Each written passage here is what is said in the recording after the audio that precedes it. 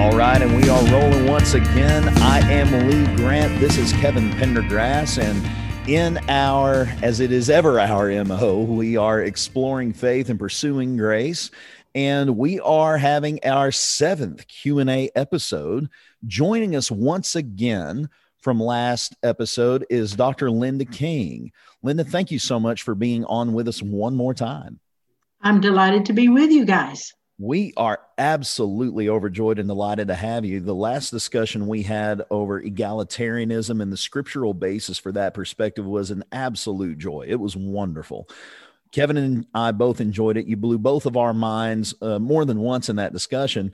But as we promised last week, we declared that this week we would ask some of the more pressing questions that people have whenever we consider this question of the participation of women in worship. Because although there's a lot of scriptural basis for what we covered last week, whenever we consider what the Bible says in Genesis at the very beginning, whenever we look at the trajectory and the overarching role of women within Israel's history, when we look at Jesus's ministry, when we look at the unfurling of the sails of the church in Acts chapter 2 and the ministry of Philip's daughters who are mentioned as prophetesses, when we look at 1 Corinthians 11, when we look at all of these passages, we see that it's undeniable that women played a role in ministry in the first century.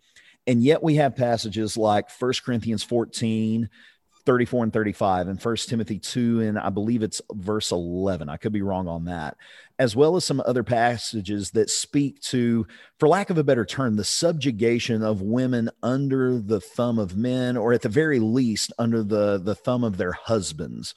And putting it that way, it comes across a little stronger than what I wish that it did, but that's really the best way to put it. But as we discuss this, one thing I want to make clear is that there are people who hold positions that I held and that Kevin held for so long that disallowed women an active role in ministry and in the participation of preaching in a public capacity. And this wasn't because Kevin hated women. It wasn't because I hated women.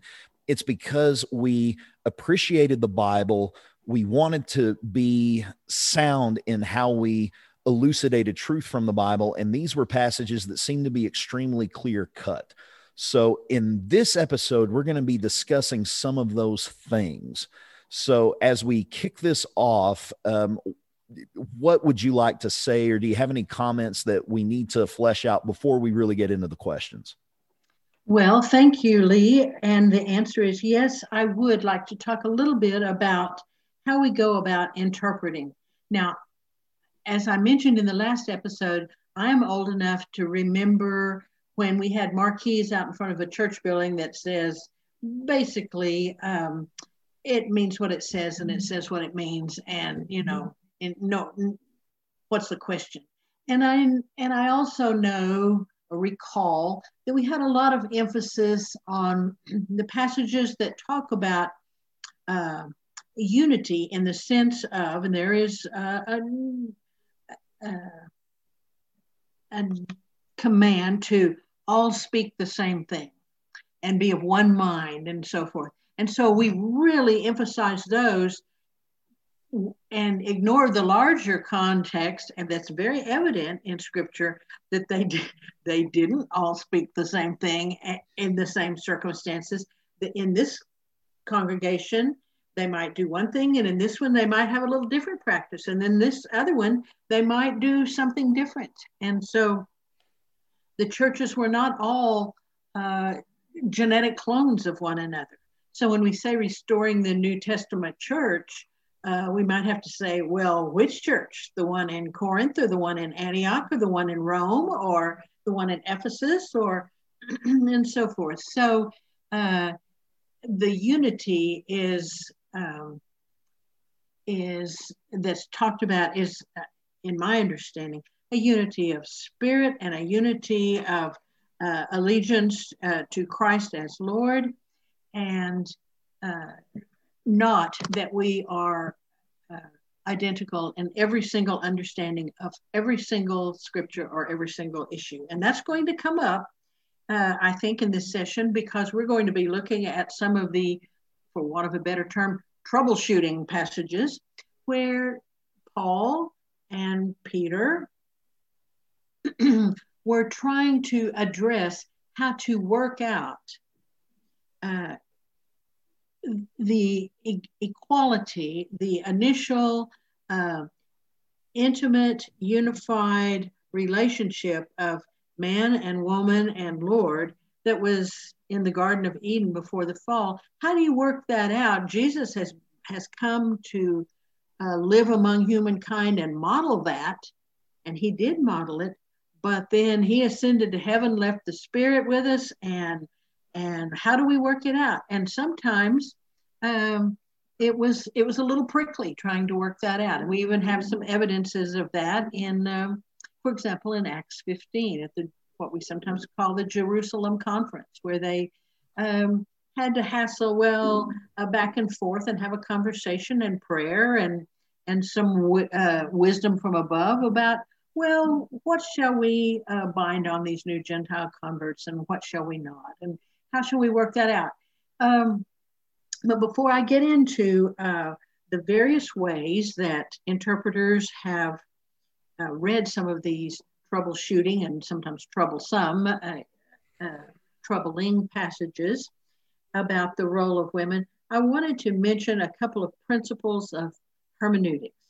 And in my studies for the doctorate in biblical interpretation, we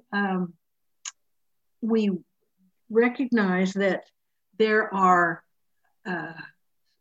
some governing rules or principles that we should observe, and it doesn't mean that just any old meaning goes.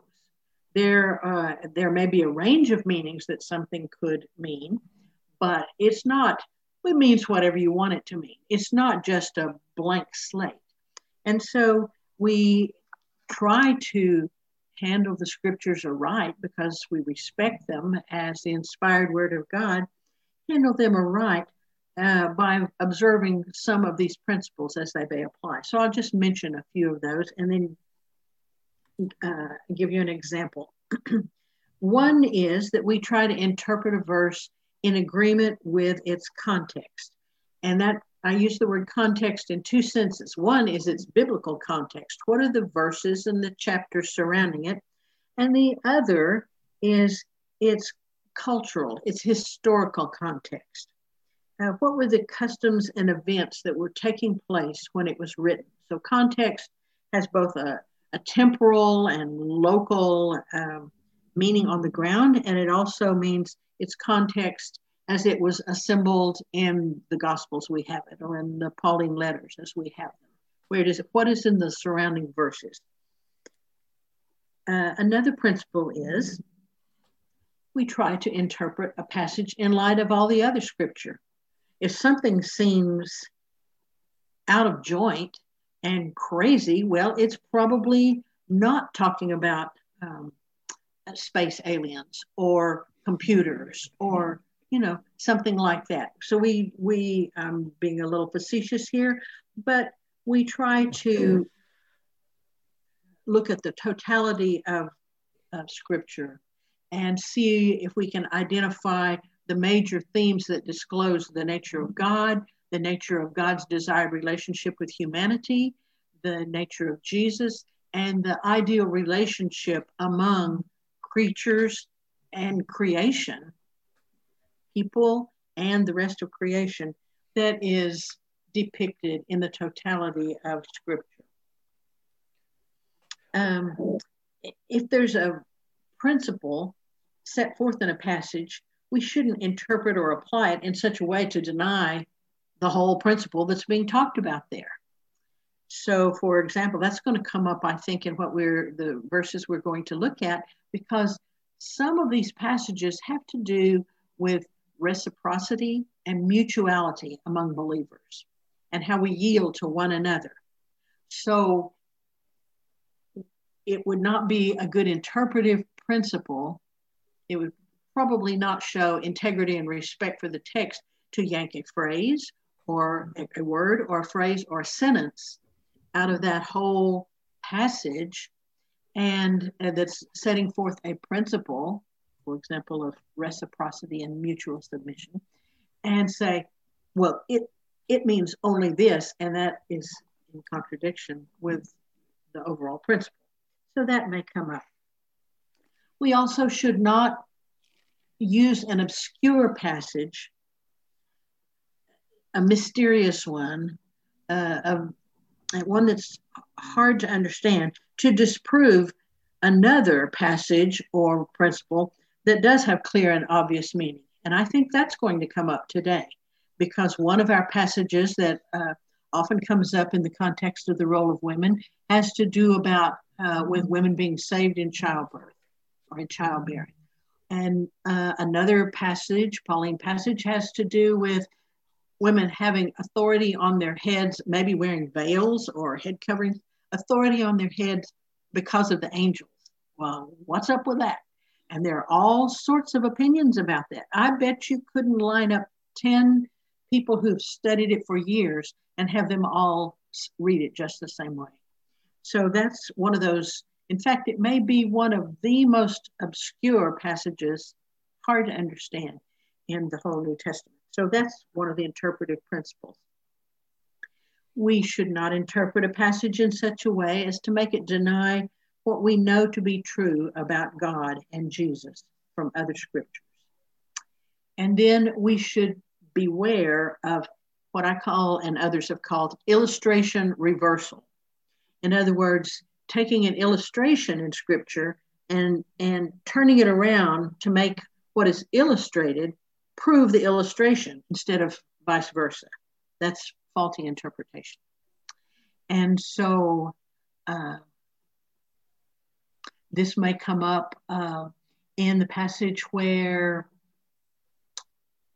Paul talks about, doesn't even nature tell you that it's a shame for man to have long hair? Well, if that's talking about the nature that I know of, meaning like nature out there in the animal kingdom, the lion's the one with the big hair, not the you know, the silverback gorilla or great ape is the one with the, you know. So I'm not so sure that that the illustrations that are sometimes offered are meant to be they're just an illustration that an author is trying to make, and they're not the point itself. And so there's not this perfect correlation or thus saith the Lord there. But in any case, I also want to begin by talking about translation as well as interpretation, because sometimes in recent decades, when the role of women has called for a close look at what the underlying Greek text of the New Testament says, there has been a suspicion that, well, I think you women may just, who are egalitarians, may just be wanting to label everything as a mistranslation that you don't like. If it doesn't suit your fancy, let's just say, well, that's not what it really says. But that may be the case, or it may not be the case. And so it's worth a little bit of thinking about what happens in translation. And this is where it gets into matters of faith. And I want to talk about translation by turning you to a weird, an unexpected place, and that's in Mark chapter 7. If you would like to look it up, it's the story about where Jesus's disciples were being criticized by the Pharisees and actually all the Jews, saying, why do your disciples eat with unwashed hands? And don't you know that's our custom, that's how we do it. Why don't they live according to the traditions of the elders, but they eat with defiled hands? Okay, well, Jesus's answer to them is, among other things, he talks about tradition and so forth. But then we get down to Mark 7, chapter 4, verse 14, and he says, Jesus called the crowd again and said to them, listen to me, all of you, and understand. There's nothing outside a person that by going in can defile, but the things that come out are what defile. And so later on, his disciples ask him about this. And so he gets into verse 18 and he says, do you also fail to understand? Do you not see that whatever goes into a person from outside cannot defile, since it enters not the heart, but the stomach, and it goes out into the sewer? Thus he declared all foods clean. And he said, it is what comes out of a person that defiles.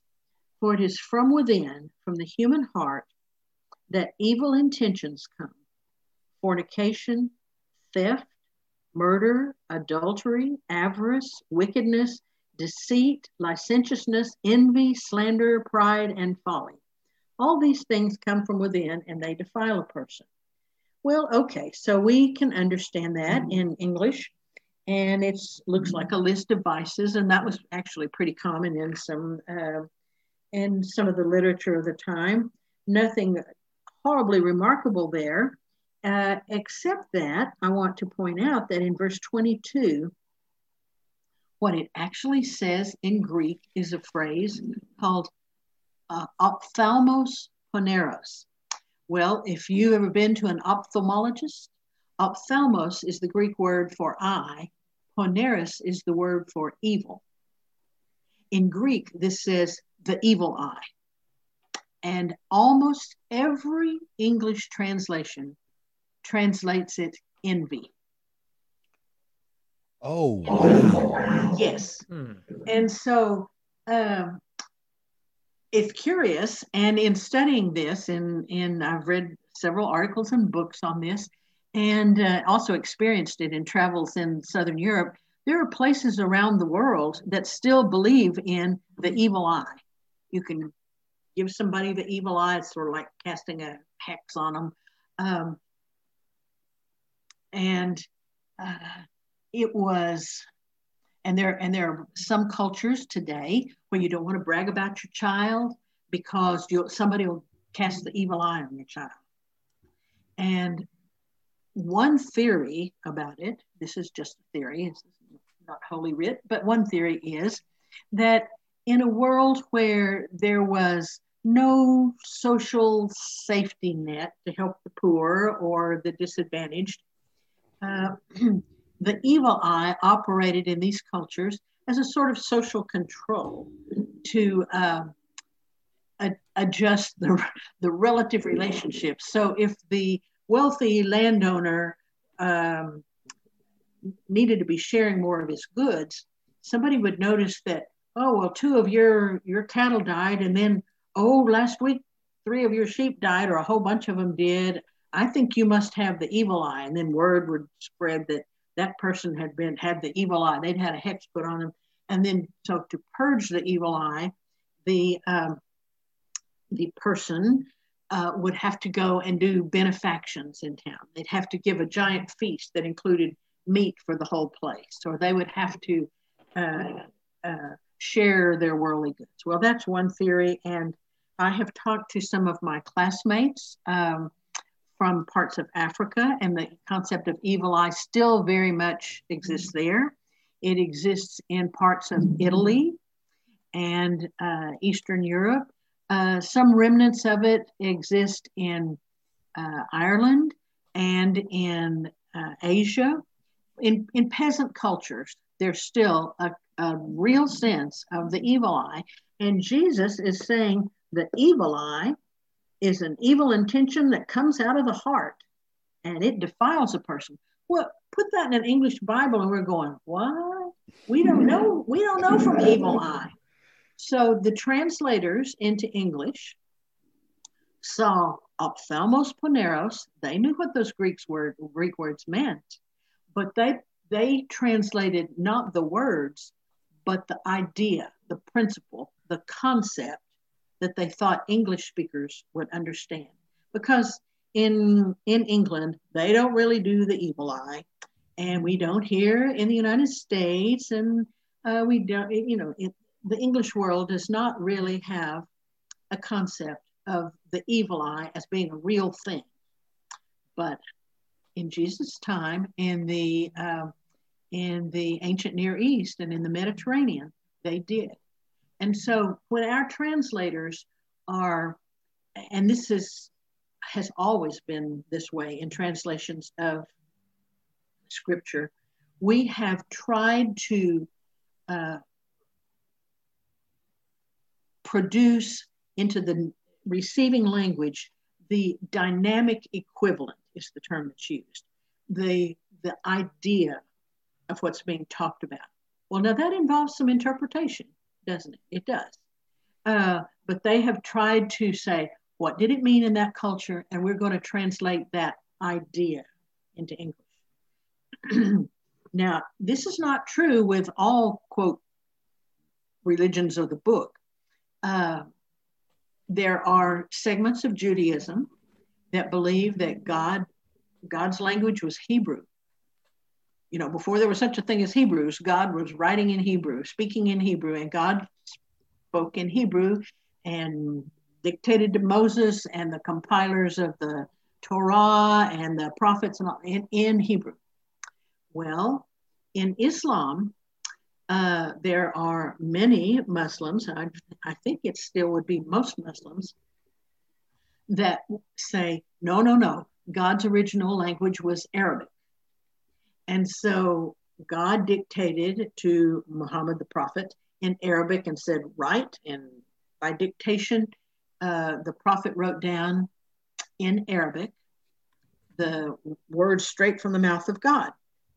And so therefore, who could improve on God's speech and how God said what God wanted said? So therefore, anything that puts it into another language is not the Quran. It's not the Quran. It's a commentary or a translation of the Quran, but it is not really the Quran, because the Quran is what God wrote in Arabic through the prophet, or God wrote to the prophets through the prophets of the Old Testament in Hebrew. But we in Christianity, I think almost exclusively understand that we do not have the original Greek manuscripts. And of course, the Greek had a little Aramaic in it here and there and so forth, but we don't have those original manuscripts. And even among the manuscripts that exist, there are slight little variations here and there.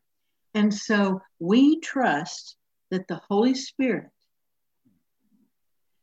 has, as a gift from God, has preserved the manuscripts that we have for us and has guided their preservation for us in a way that they will be beneficial, still authoritative for us, and it will serve God's purposes for us. But it has been translated through the consciousness, not only of those who wrote it down, like Luke, and even Luke, says others have undertaken to write the story, and I've looked at those, and now here's my version. So it was not an angel sitting on the shoulder. Here's the first verses of Luke. Since many have undertaken to set down an orderly account of the events that have been fulfilled among us, just as they were handed on to us by those who from the beginning were eyewitnesses and servants of the word, I too decided, after investigating everything carefully from the very first, to write an orderly account for you, most excellent Theophilus. Okay, so he acknowledges he collected eyewitness stories. He had things passed down to him. That's the very word that we use for tradition, paradidomi, handing something down. But he knows others have written things down, and he decided he would too. And so we trust, though, that Luke was guided by the Holy Spirit, and that even the translators somehow, in ways that we cannot articulate as a proposition, have been guided by the Holy Spirit, that God cares for us enough to send the Spirit to lead us into a fuller understanding through the words that have been preserved for us. So therefore, it is proper for us to look into what the translators have done and think about that. Okay, well, with that little did you have a comment on that, either of you? Had you ever read about the evil eye? I had never read about that before at all. That was fantastic. And as what's the word I'm looking for? A preamble for what we're about to discuss. I think it's really important to bear that in mind, because so much of what we see in scripture, it's taken from their culture. That cultural context is so important.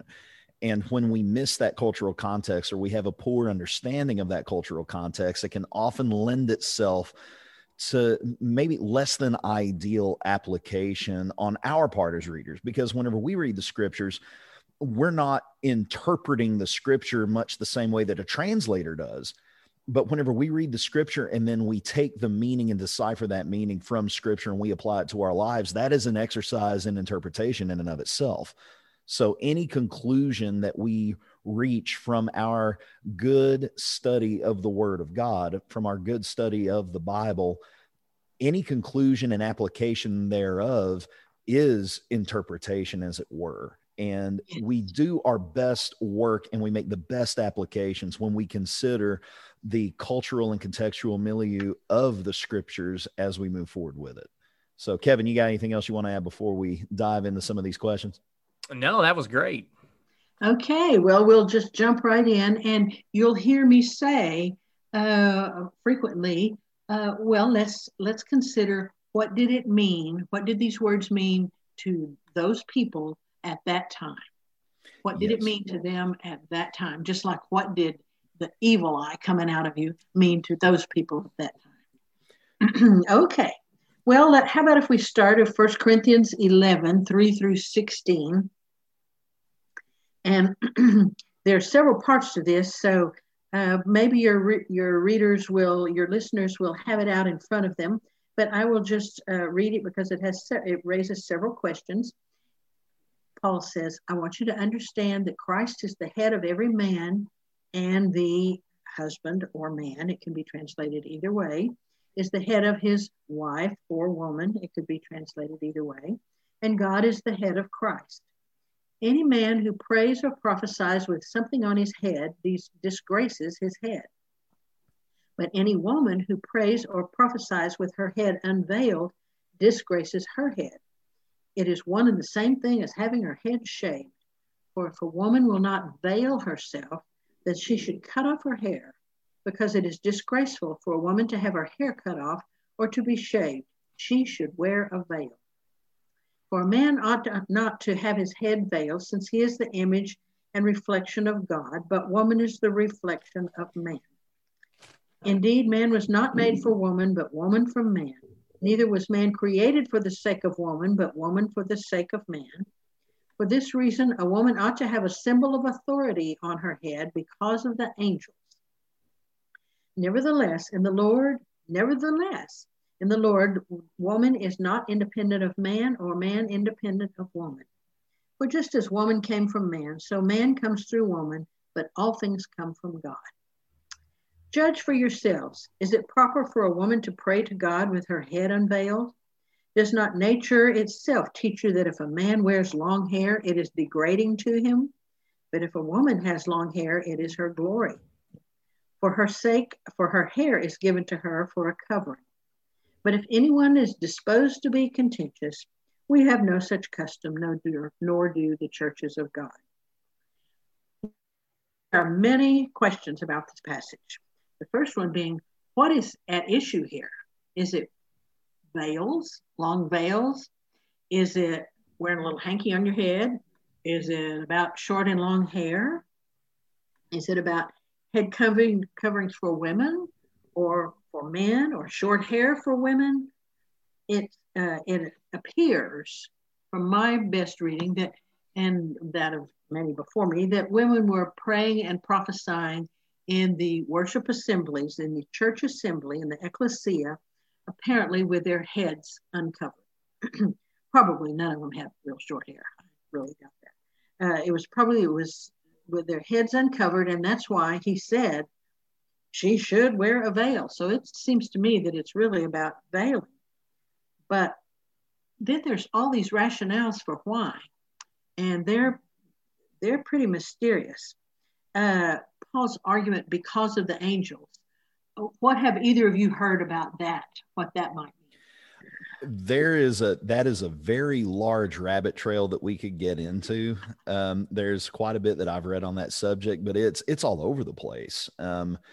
Some theories have to do with Genesis 6 and the Nephilim. Some theories have to do with the angels and the hierarchy of authority of the angels under Christ, under God, etc. But there's a lot out there on it. And frankly, it's kind of hard to decipher, which is the better reading or understanding of that passage. Mm-hmm, mm-hmm. Some do think that this is referring to a commonly understood story, really just briefly referenced in Genesis 6 about the sons of God intermarrying with the daughters of men. And so you better cover up yourself or you might cause an angel to lust after you or something like that. But nobody really knows. That was mentioned in some of the apocryphal works that like the Book of Enoch and the Book of the Watchers and so forth. But they're not in our canon of scripture. And so we're not really sure what those first auditors would have thought when they heard about because of the angels. And then we have this argument about, doesn't nature itself tell you? Well, no, not really. I don't see that in the nature around me. Now, some I have read speculate that this nature really means more like custom, the way we live. When I was a girl, I heard lots of discussion about how the name of the church had to be Church of Christ because the church was the bride of Christ, and what wife wouldn't take the name of her husband? I heard lots of arguments about that. And that was just given but of course, every wife takes the name of her husband. Well, that argument doesn't wash today. So what was such an obvious argument back then from nature or from custom, or as we all know, has changed in just a short while. So we're not sure about this argument from nature. The way I see this passage is it's really a progression from a principle that's declared to a principle that's applied, and then a clarification, and then maybe a conclusion. So I would like to take us back to 1 Corinthians 10:23, right before this passage, because as you know, the chapter divisions were added much later. They were not in the original. In 1 Corinthians 10, Paul is talking, beginning in verse 23, about how all things are lawful, but not all things are beneficial.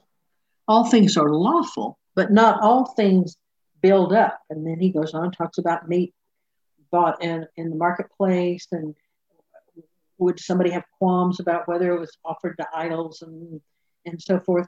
And so he says in verse 29, I mean the other person's conscience, not your own.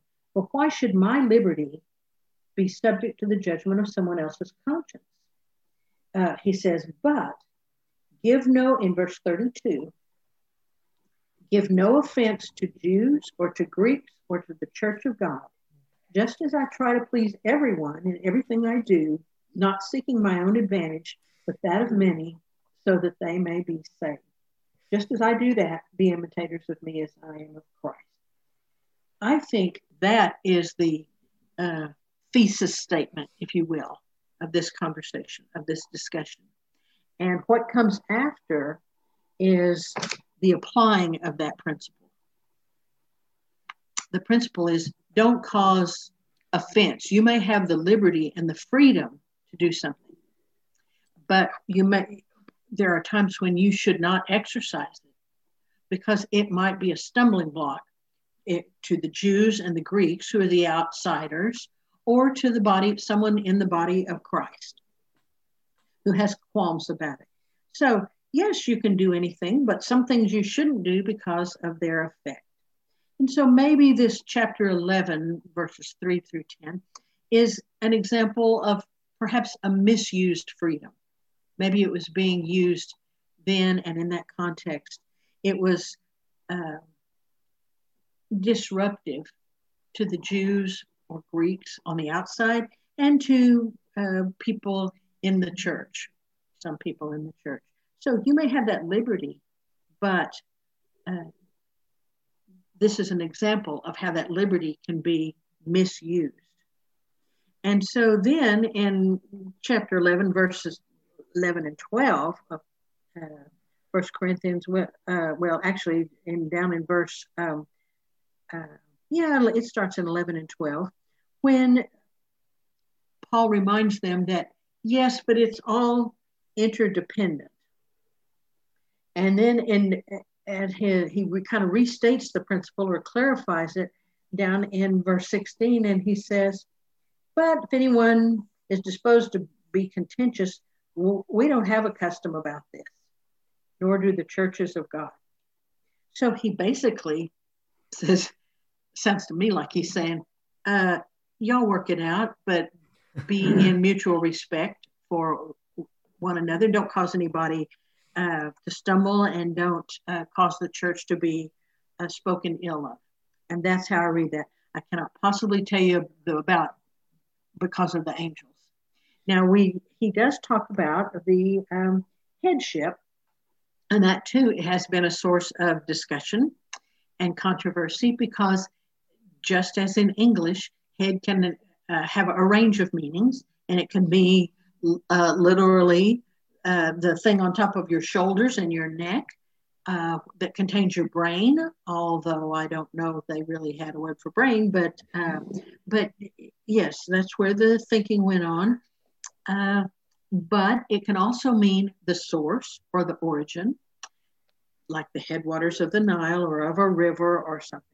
And so it can mean the one in control, or it can mean the one who originates things. And of course, Christ fits that bill in both meanings, both senses of the word. So I think, taken in the context of both what's around this in the scripture, where Paul has just been saying, don't use your liberty to cause someone else to stumble. Just because you can doesn't mean you should. Then he goes on and says, but we're all interdependent, and we don't have this. This is just we have no such custom. So go ahead.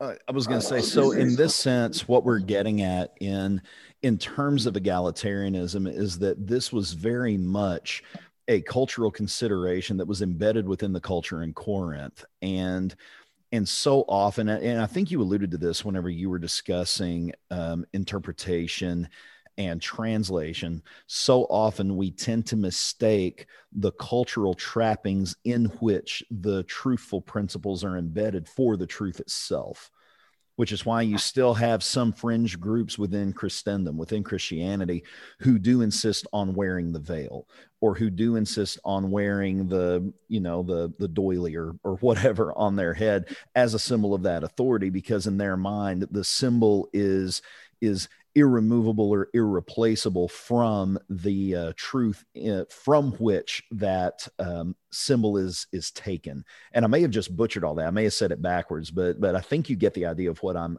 getting at here. So in terms of egalitarianism, this is a passage in which Paul is basically saying we are all free. If we allude back to Galatians and the principle he taught there, that we are all free. There is no male or female in Christ Jesus any longer. But if you fully behave in this egalitarian way, it's going to cause some trouble for the church. There are people that are going to look at you and give you the side eye, maybe even the evil eye, because of your freedom. And they're not going to appreciate your freedom very much. And it's going to cause potentially some concern and some havoc for the church in and of itself and lead to issues. So in that sense, with all of this, y'all figure it out. You guys figure out how you should conduct yourselves, but this is something you need to take into consideration. Would that be a fair summary of the egalitarian point, for lack of a better term, for 1 Corinthians 11? It certainly is. And again, starting back in 1 Corinthians, the last of 1 Corinthians 10, where that thesis statement is, don't use your liberty to injure someone else, either inside or outside the church.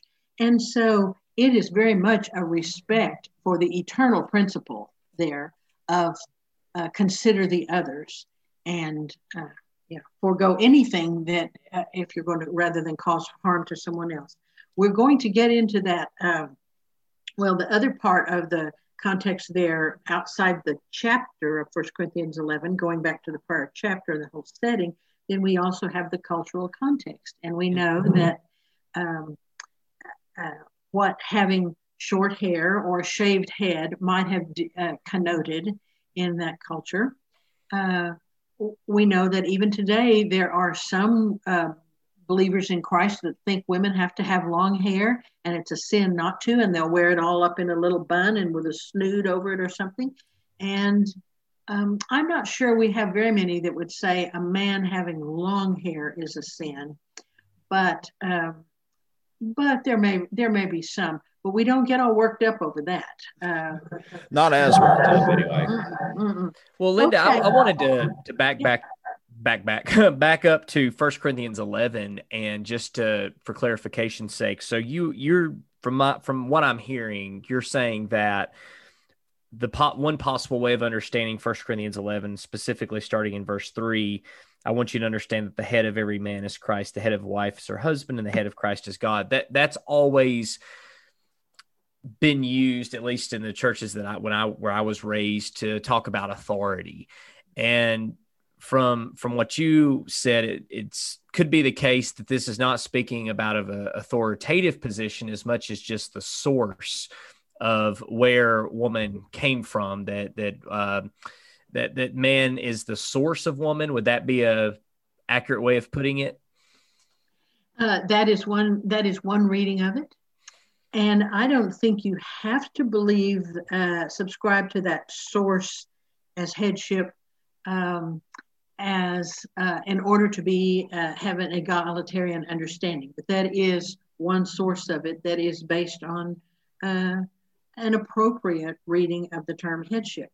However, even if you say that Christ is the head of the church and rules over it, the just as it's an example, it's an analogy, it's an illustration, and it is not the principle, is what I would say the egalitarians would say.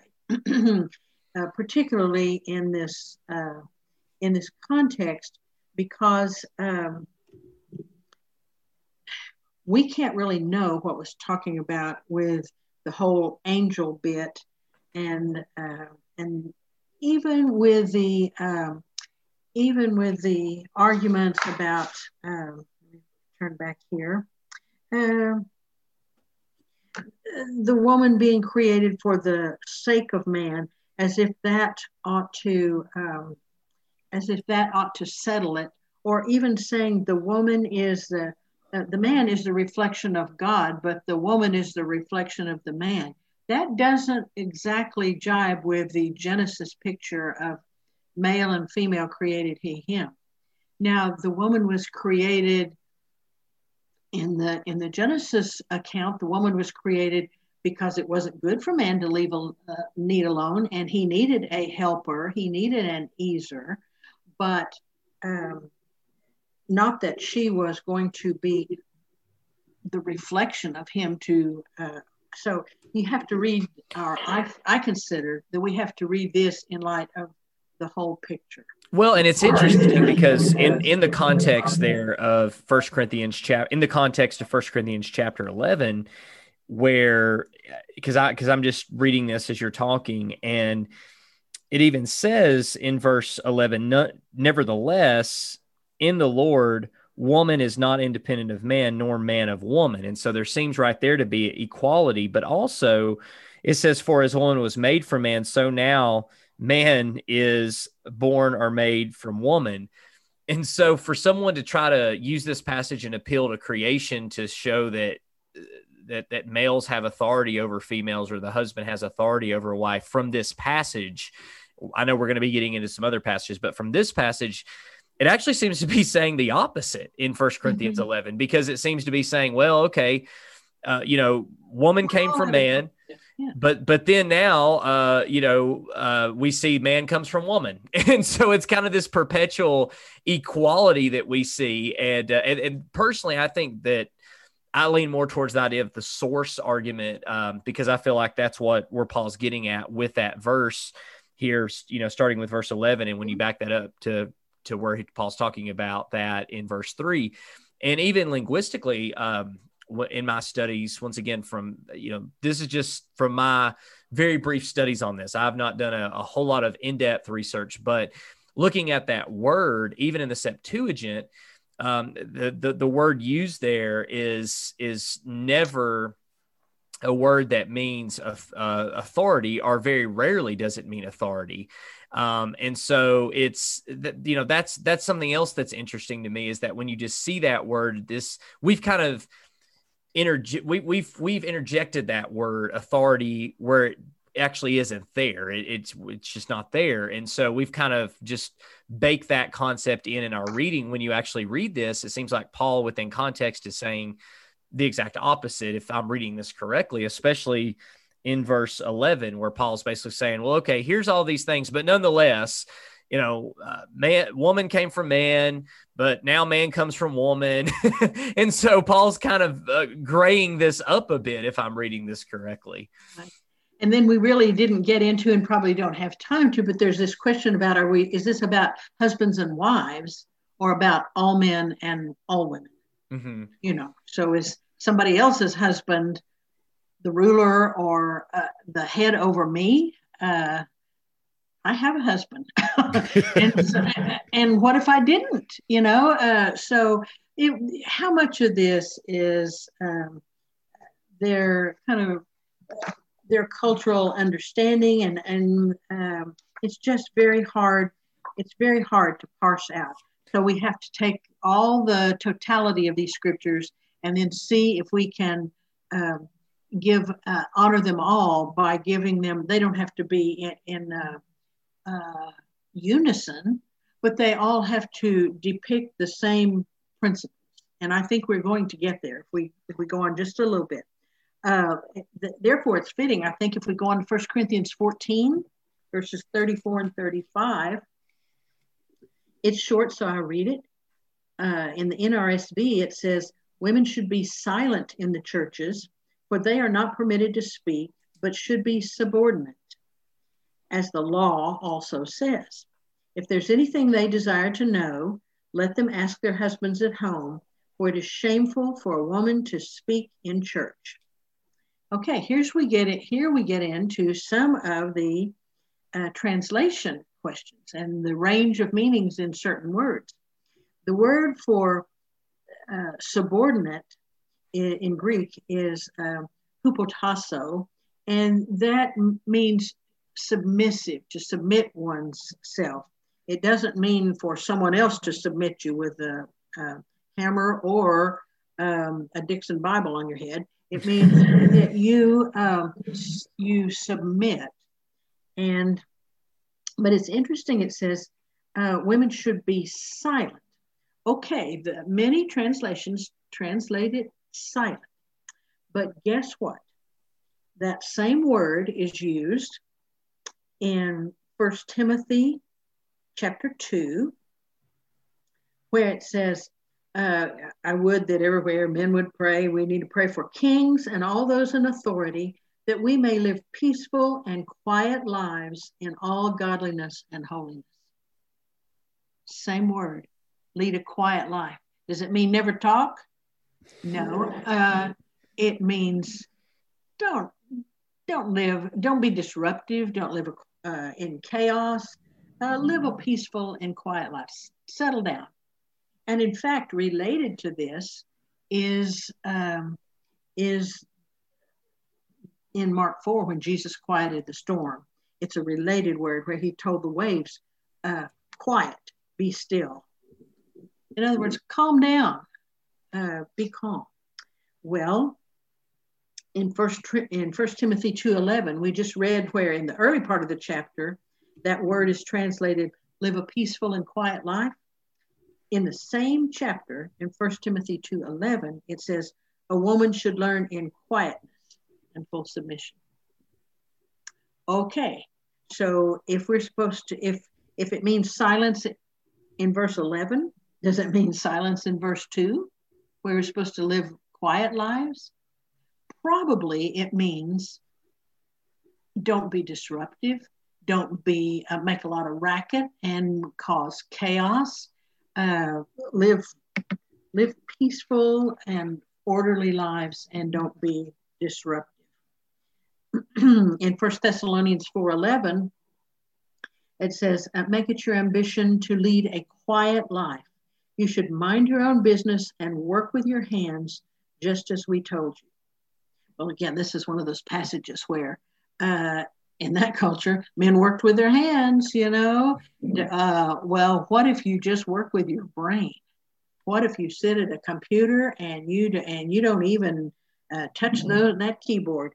Are you sitting? No, we understand that this is a principle of do your labor, mind your own business, lead a quiet, non-disruptive life, and bring honor and not shame on the church of God. And so that appears to be addressing what was happening in the church in Corinth. And it appears that there were women who used their newfound freedom not only to come and listen and be educated, which was a pretty new, remarkable thing, but even to speak, to pray and to prophesy. And so they hadn't, I really doubt most of them had studied at the foot of Jesus or anybody else. And so they were just kind of blathering on and disruptive. And it sounded like they were causing disorder and chaos. And of course, we all know about let all things be done decently and in order. So my point is here in 1 Corinthians 14 about women should be silent in the churches. That is a translation choice. And the word could just as easily mean quiet, calm, non-disruptive. Now it does go on and say they're not permitted to speak, but should be submissive, should submit themselves. But we know, of course, they did speak because they prayed and they prophesied. And I presume that involved vocal cords and air pushing over the vocal cords. Not even to mention singing, but they spoke. But they so this can't mean utter silence. If I may, I'd like to ask a question and also make a comment, if that's okay. Sure. And I don't want to get too far afield, but one of the things that's interesting to me to note whenever you read Paul's discourse in this section of 1 Corinthians, he's making corrections to the behavior that some of those Corinthian people are engaging in. And you have several people, and I'm just going off the cuff here. I'd have to take a look at it because I haven't looked at it in a while. But you have several people that are being disruptive. You have tongue speakers that are being disruptive. And Paul tells them, you need to quit being disruptive. If you don't have anyone there to interpret, you're not edifying anybody. So you need to just sit down and keep it to yourself and quit being disruptive. And it seems as though it's sort of the same thing that's being stated to some of these women. They're being disruptive. It's not a prohibition against preaching. It's not a prohibition against teaching. It's a prohibition. Absolutely, it's a prohibition, but it's against disruptive behavior rather than preaching or teaching. A question that I had, though, and I'm sure you've probably heard of this, is the idea that some people state that verses 34 and 35 are an interpolation, that is something that has been added to the text after the fact. Based on your study of this, is there any merit to that, or is that something even worth considering or worth giving the time of day in your mind? You will find that occasionally in scholarly works, and the same is true of one of the other passages, I think maybe in Timothy, part of it has been speculated to have been an addition later. But I think it's quite possible that this really was going on there, and Paul really did have to address it, and he told them to sit down and hush. And if they want to know something, ask their husbands at home. I don't think it was a principle for eternity or a prohibition for eternity. If it was, it might have been a little more well-reasoned, because what about the ones that didn't have husbands at home? What about the widows? What about the young unmarried women? So I think it's just saying, and it may be that some of these married women were even contradicting their husbands or commenting on what their husbands were saying in church. I don't know. It just sounds like Paul was addressing a specific problem at a specific time and place, and not laying down an eternal principle. Now, when he says it is shameful, this was an honor-shame culture, as you know, or you've probably encountered that before. And there were strict understandings in the broader culture about what would bring honor to a person, and it was all about getting honor and avoiding shame. And we tend to read over that because in our culture we're not so honor shame based, although we do say to some people who are bold or even brash, have you no shame? So there's a little residue of that even in our understanding today. But I don't think that Paul is laying down here an eternal principle, because if he was, and it was as broad as some people read it to be, it would contradict what he says elsewhere about mind how you pray and prophesy in the assembly. Be careful for how that looks. So let's go on to the next one, because these are all related. I'm not just trying to rush through them, but I think we will see a pattern or a certain symmetry and similarity here. Well, and Linda, I wanted to interrupt too for a moment to revisit something that you had said and Lee had brought up too, because when people are talking about this specific topic, they really want to focus in on just those two verses without realizing that Paul had previously just been getting on to the men too, who were interrupting and who were not submitting to one another in the sense of interrupting and not letting the other speak. And so this wasn't just a female issue. This wasn't just something that was restricted to the females. This is something that Paul was dealing with throughout this chapter of both male and female. And it doesn't really seem to be a male-female issue as much as it does, as Lee pointed out, just those everyone interrupting each other and not letting the individual speak. And I think that is such a powerful point when you're looking at the whole context of the letter, because it's easy to take one or two verses and just isolate those verses, remove them out of their context, and then put them on a meme and share it and say, well, the Bible says that settles it, without really looking at the deeper context here. And Paul seems to do this a lot, because I used to mock the idea of explaining something as cultural. And the more I started studying, I realized that the Bible is truly a book of culture. I mean, there is so much cultural accommodation that Paul oftentimes gives what we would see as conflicting instruction to different churches, even within the same decade or so, because he's dealing with different problems. I mean, there are times when Paul is writing to the church at Corinth and he's talking about circumcision, and he is telling them that they do not need to be circumcised. And then he has Timothy circumcised. And you look at that, and if you look at it as Christian constitution and try to put it side by side, it's a clear contradiction. But when you realize the Bible's not written like a Christian constitution, it's not written like a rule book, it's written as letters addressing different situations in different times for different reasons in different locations.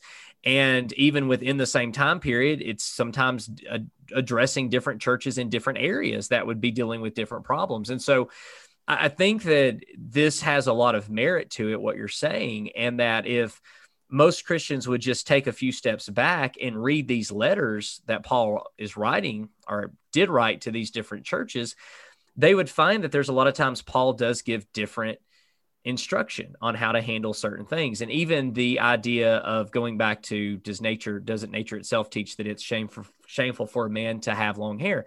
Well, if I'm a Jew, no. The answer to that question is a clear-cut no, because when I'm studying scripture, and especially if I was a Jew, and I've actually spoken to some Jews about this, when they would think about long hair, by and large, they would think of the Nazirite vow. and the Nazirite vow was anything but shameful. That was considered an above reproach, high level vow that you would take as a Jew, as a male, not to cut your hair. That was not shameful. And that vow was continuing on. Many people think Paul himself even took that vow, which really makes this an interesting topic to consider. And, I think about when Paul writes and tells, says, I want you to lead a quiet life. Well, who's he writing that to? He's writing that to the churches in Thessalonica, right? Well, imagine listening to that letter and then being in the crowd and being a member at the church of Thessalonica when he was accused of turning the world upside down and he had to leave because they were after him. And you're thinking, wait a minute, this guy's telling me to lead a quiet life? And he's the same guy that turned the world upside down and caused the most havoc that we've probably ever seen any Christian cause. And so when you start to look at these incidences in scripture and pull them together, if you try to create a coherent picture, it just doesn't work. And that's why the Bible has to be read, as you explained earlier, by looking at these different situations, by looking at the authorial intent, by looking at the purposes, by looking at what is going on in that particular letter, in that particular time, in that particular place. I mean, it baffles me now how I was taught to read the scripture and how it was so wrong. I mean, regardless of some of the conclusions, just the way I was taught to read the scripture, it causes chaos and confusion. And what you're doing is you're bringing clarity by looking at these within their context to try to figure out, okay, what's really happening here, and how do we apply this to the bigger picture of the scripture and the narrative arc here? Well, thank you, Kevin, for bringing that up, because it reminds me of another interpretive principle, that hermeneutical principle that I didn't mention, and you've alluded to it, and that is we have to understand our expectations of the text, and part of that is knowing what genre we're reading. Mm-hmm. And so with my students at Divinity School, I would sometimes put up a PowerPoint and said, tell me what it is you think we're looking at here. And then I'd give a little opening line. It would be, there once was a lass from Topeka. And they go, oh, that's a limerick. Or I'd say, add 1/2 cup nuts and stir. And they go, well, that's a recipe. And then I'd say, let's see, dearly beloved, we're gathered here in the sight of God and these witnesses. Oh, well, that's a wedding, or maybe it's a funeral, but that's or I would say, and I would go through this list of things, and I my love is like a red, red rose, or how do I love thee? Let me count the ways. And they would go, well, that's poetry. Or I would say, let's see, baby, you want to ride in my car? And they go, well, that sounds like a pickup line or a song lyric or something like that. And they understood that there are different genres, and we bring different expectations of what we're going to see when we encounter those genres. And you wouldn't look to the Bible to be a recipe book, or some people have. You've probably seen those loaves of bread, scripture bread on the wall. Yeah, and if you've tried that bread, that is enough to convince anyone that the Bible should not be used as a recipe book. that Ezekiel bread is the most unscriptural bread I've ever eaten in my life.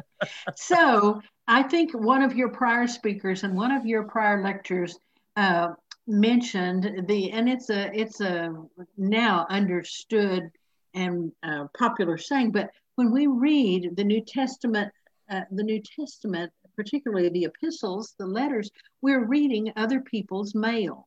Mm-hmm. And so It doesn't mean it wasn't preserved by the Holy Spirit for our benefit. But part of handling that scripture aright is to say, we don't have the other end of the correspondence.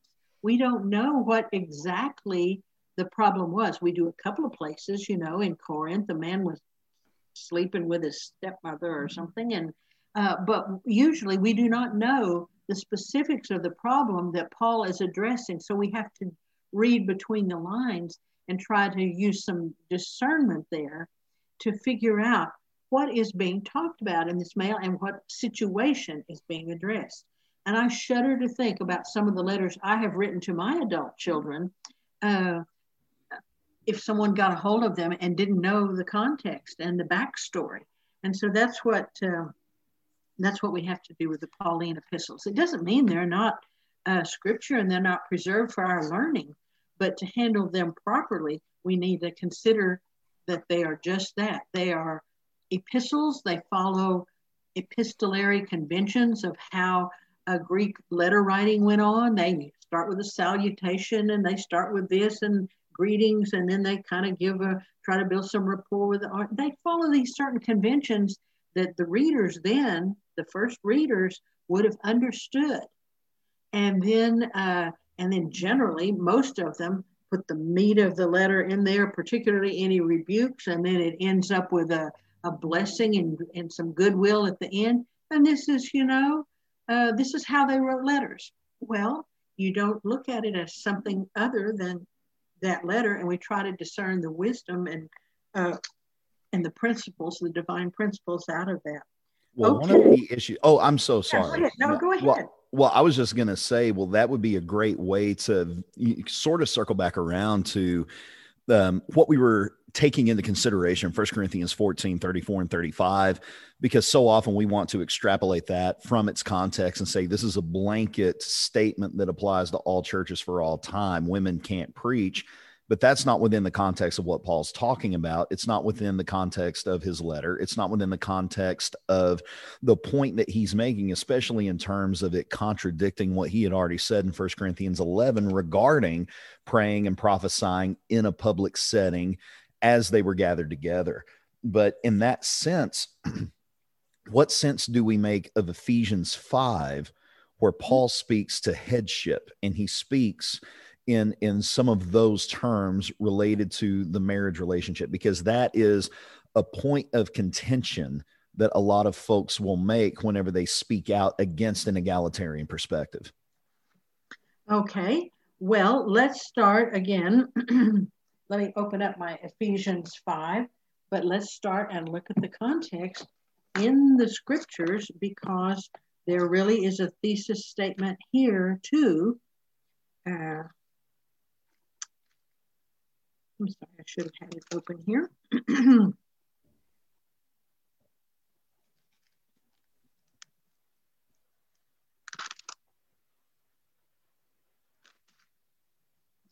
Ephesians 5:21 is what I believe is the thesis statement for this whole Pauline passage in this letter.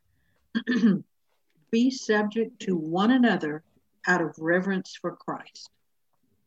That's the topic sentence, the thesis sentence, and everything that comes after that is an example of what I mean, of what the author means.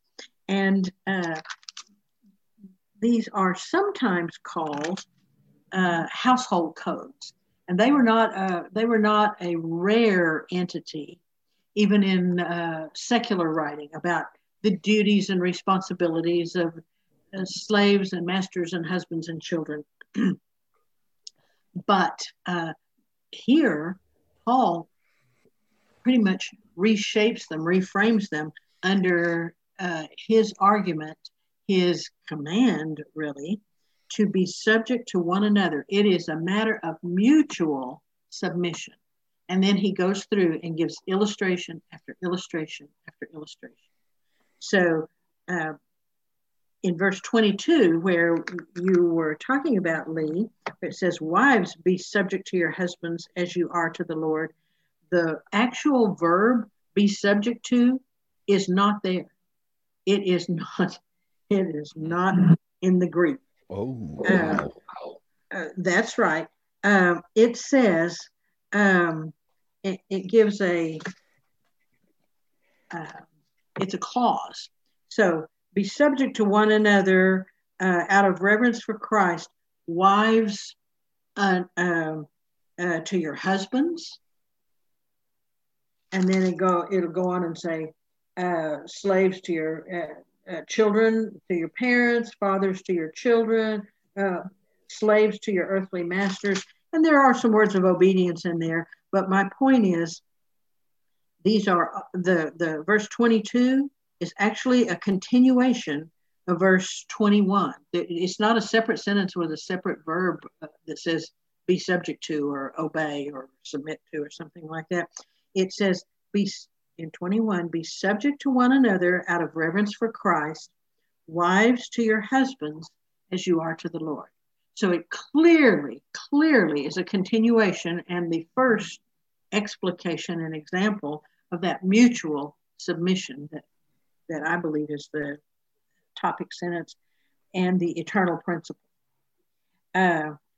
We even the most rigid reading of this passage would not say that it means exactly what it says, because in verse 24 it says wives ought to be subject to their husbands just as the church is subject to Christ, be subject to in everything to their husbands. Nobody really argues that if your husband said, go hold up that bank, and if anybody resists you, murder the guard. Nobody believes that you should obey that. So we already make an exception. We say, well, yeah, I know it says in everything, but it doesn't really mean in everything. This assumes the mutuality of Christian husband and wife.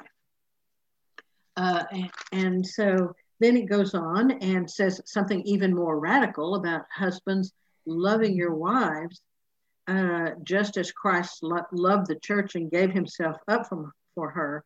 Well, you can imagine what a shocking extreme requirement that is. And then in the same way, husbands should love their wives as they do their own bodies. And so there's a lot of just as here. And it gets to verse 32. This is a great mystery, and I am applying it to Christ and the church. Each of you, however, should love his wife as himself, and a wife should respect her husband. And then it goes on, children, obey your parents in the Lord, for this is right. And then it goes to fathers, don't provoke your children to anger. I just can't have to give a little personal footnote. When I think I was maybe 11 or 12 years old, and I was a particularly precocious brat at the time. And I remember quoting this verse to my dad when he had just aggravated me or provoked me to anger on my last nerve. And I remember saying, fathers, do not provoke your children to wrath, to King James says wrath, to anger. And I think when I picked myself up off the floor, I decided to hold that understanding, keep that in my heart, treasure that in my heart, and not present it to my father. But anyhow, so he goes on to talk about children, duties of children, and fathers, and slaves, and earthly masters. And, even in chapter 6, verse 9, masters, do the same for them, so that we'll all receive the same from the Lord, whether we're slaves or free. For with the master, we all have the same master in heaven, and with him there's no partiality. Well, nobody reads that part of these household codes or these prescriptions as an endorsement of the system of slavery. They have earlier in our country's history, these verses were quoted, but we understand today that is not meant to endorse a system of oppression. Yeah, and that's something too that I wanted to bring up a little bit and just make a few comments about and give some commentary and see what your thoughts are, because we ended the last episode talking about Galatians 3:28 and this idea of how we see at least 4 times in Paul's writings where he gives this equality of social status, and how many Christians have just limited that to a spiritual reality instead of a social reality, not in the world per se, but in the kingdom. That's the way it should be. That's what we should be striving for, and not that there's not going to be not that a Jew and Gentile no longer exist, or that a male or female no longer exist, but that social status of that once existed, that was a wall between the parallels that are being made, and that's now been taken down, and that doesn't exist anymore. In the slavery text, that's what's so important to me, because this was a huge point in my study. And Lee and I have talked about this a little bit, and I've read several books on this, just the parallel, specifically when looking at slavery. When you read all of the text about slaves need to obey their masters, it's within the same context also of where Paul is telling wives to obey their husbands. And I mean, we see this in like Titus, for example, Titus 2, 3-5, and Titus 2, 8 and 9. And then we see it in Ephesians 5. You just read it here in 22 and 24, and Ephesians 6, 5-9.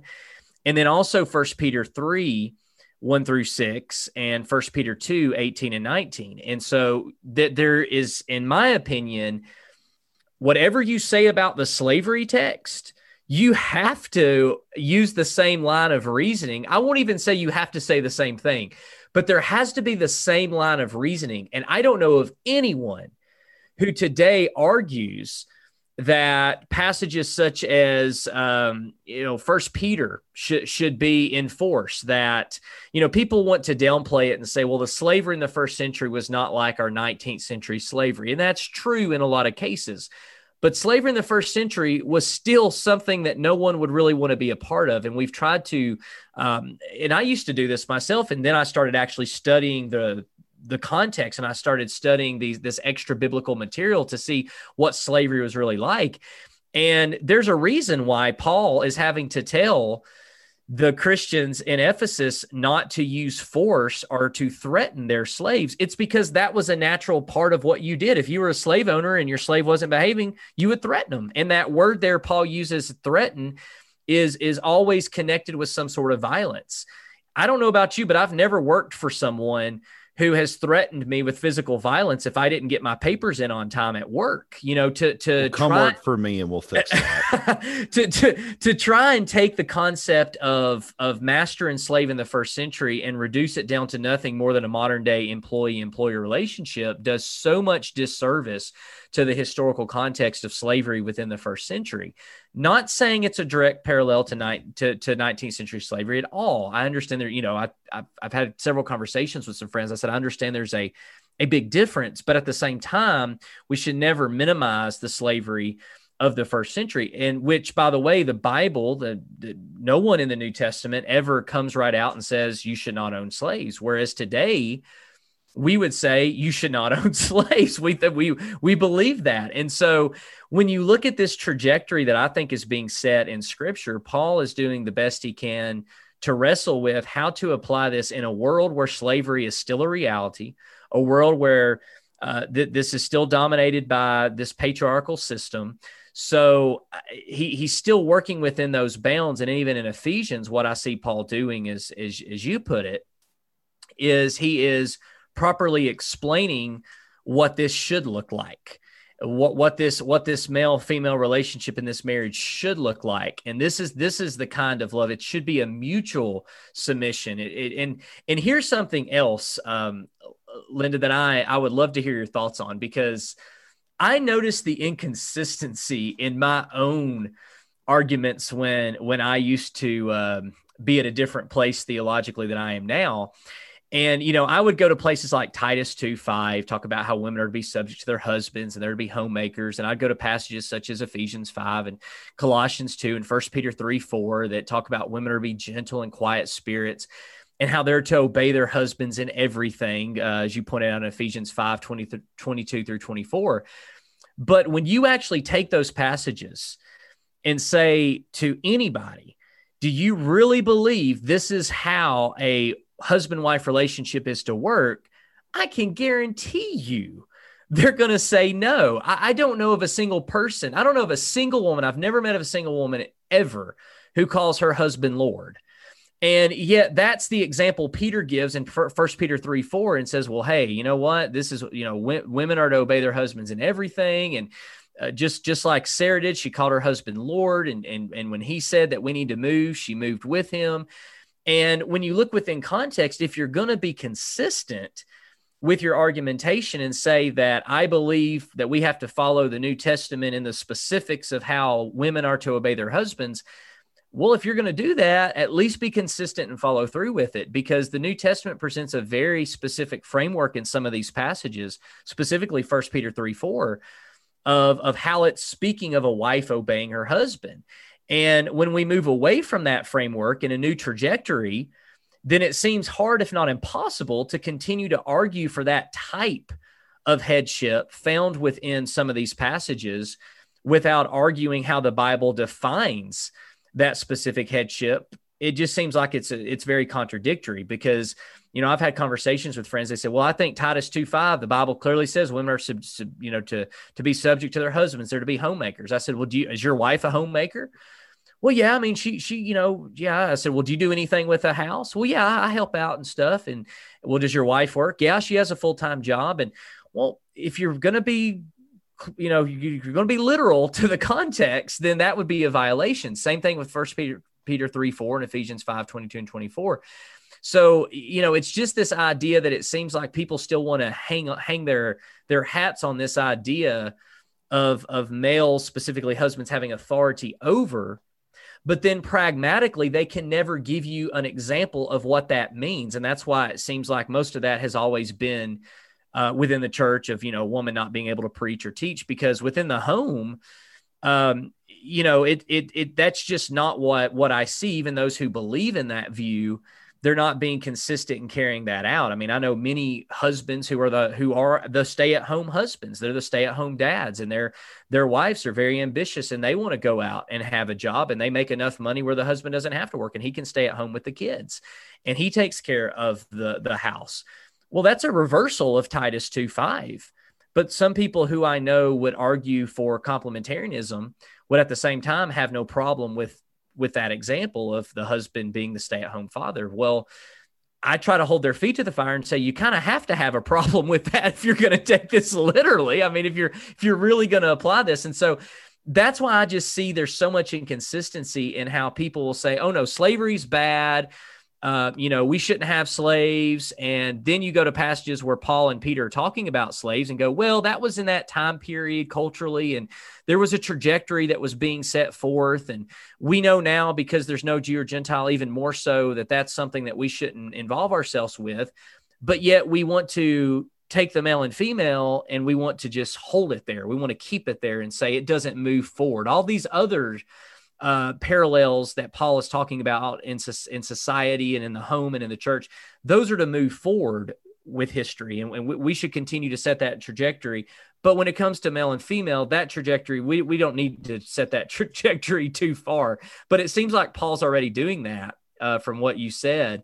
And from my studies in Ephesians 5, where he's already kind of redeveloping what that means, just as he was with Philemon, for example, and Onesimus. And he's not saying that, hey, now there should be no slavery, because I don't think he could have done that in that context. I think that in of itself could have caused more problems.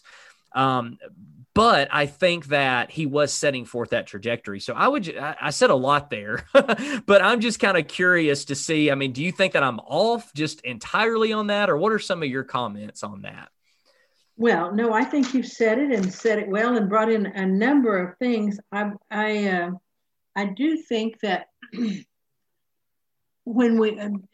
that even looking at things historically, like say, on the prairie, on the American frontier, a husband might go off for weeks or months, hunting, trapping, taking the cattle or whatever, and the woman was there working by the sweat of her brow, and she wasn't just reading. I don't want to trivialize homemaking, because I think it's a wonderful domain of life. But she wasn't doing things that we would consider traditional wifey things in a post-World War II. Most of us think of being a homemaker as being like on the sitcoms, you know, on Donna Reed, where you're just there in the kitchen and you make cookies for the kids after class. Well, no, the division of labor was never quite as rigid as we fantasized that it was. And there were many women who had to work either in business like Lydia or other businesses. I mean, actually, if you read Proverbs 31 as describing a literal wife there, and not just an ideal wife, she was a businesswoman buying and selling goods and doing all this kind of. So, you know, we've sort of snatched at things to formulate sort of this fictional role of, well, homemakers over here and business and earn a living is over here. And it's never been quite that separate. I would like to go on, since you mentioned, I think you mentioned, both Timothy and Peter. Let's talk about those quickly, because I know we don't have a great deal of time left. But in First Timothy, the quote troublesome passage is in First Timothy 2, 11 through 15, and it says, "Let a woman learn in silence with full submission. I permit no woman to teach or to have authority over a man." It could say what that could say wife and husband. That's a translation issue. "She is to keep silent. For Adam was formed first, then Eve, and Adam was not deceived, but the woman was deceived and became a transgressor. Yet she will be saved through childbearing, provided they continue in faith and love and holiness with modesty." Well, this passage, a couple of things, observations. This passage has been interpreted to mean everything from women cannot speak at all in church, be silent means no sound, to women cannot teach adult males. And so if somebody in your Sunday school class is baptized, you're out of there as a teacher, even though he's a 12-year-old boy, or to women that cannot even teach their own husbands. They're not to have authority over a man, so hush. But again, I would say we have taken this little pericope, this little passage, we've put the cutting lines of the boundary a little too close in. So let's look at the biblical context. And I would say that if we start back at 1 Timothy 2, verse 8, the author is saying, "I desire then that in every place men should pray, lifting up holy hands without argument or anger or argument, and also that the women should dress themselves modestly and decently in suitable clothing, not with their hair braided or with gold, pearls, or expensive clothes, but with good works, as is proper for women who profess reverence for God. Let a woman learn in silence with full submission. I permit no woman to teach or to have authority over a man. She is to keep silent."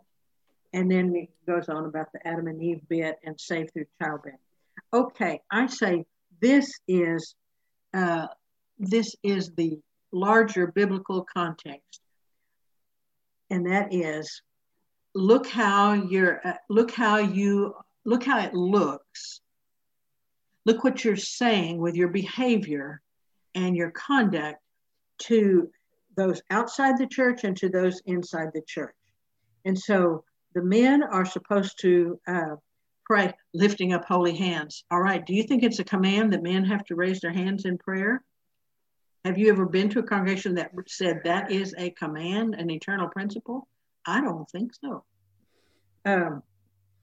Even though that's what the author suggests. No, and ironically, oops, I don't know, got some feedback there. Ironically, that was something that we were taught not to do because we didn't want to look too much like other churches. So, even though Paul said we need to do it, not only did we not do it, we would say it was wrong for people who did do what the Bible said, for lack of better words. I have always found that ironic. Well, I don't think this posture is an eternal command. Sure, no. I consider it a cultural thing, because there was in Jewish art, and so we think it happened in the synagogue that men raised their hands. They were the orant was the term. They raised their hands in prayer and in supplication to God. And so this is just a cultural reference, but the without anger or argument is not. I would say that's a principle, because that would be disgraceful. That would not look good if you're in there bickering. And then the women should dress in modestly and decently in suitable clothing, not with braided hair, gold, or pearls. Okay, again, the same question. How many people who would say it is a sin to wear gold, braided hair, or pearls? Of course we don't say that. Now, there might be some few people that still read this literally, but most of us read this with that question of, well, this is because of what did it mean in that culture? What did it mean to those original listeners or readers of this letter? And behaving that way with gold and fancying yourself up with gold braided hair and pearls, that's just an example of the principle that's there, which is consider how your conduct looks to outsiders. What are you saying about the church of God, the church of the Christ, the church of the Lord, if you parade in there trying to trick yourself up like a Grecian goddess or something with all this fancy work, and instead clothe yourself with good works, as is proper for women who profess reverence? And so this just leads right on into let the woman learn in silence or quietness, and don't get up and exercise authority over the men. And since we're talking about where the men are praying, I again read this as the conduct of women in the assembly. We're talking about behavior where people are watching you. And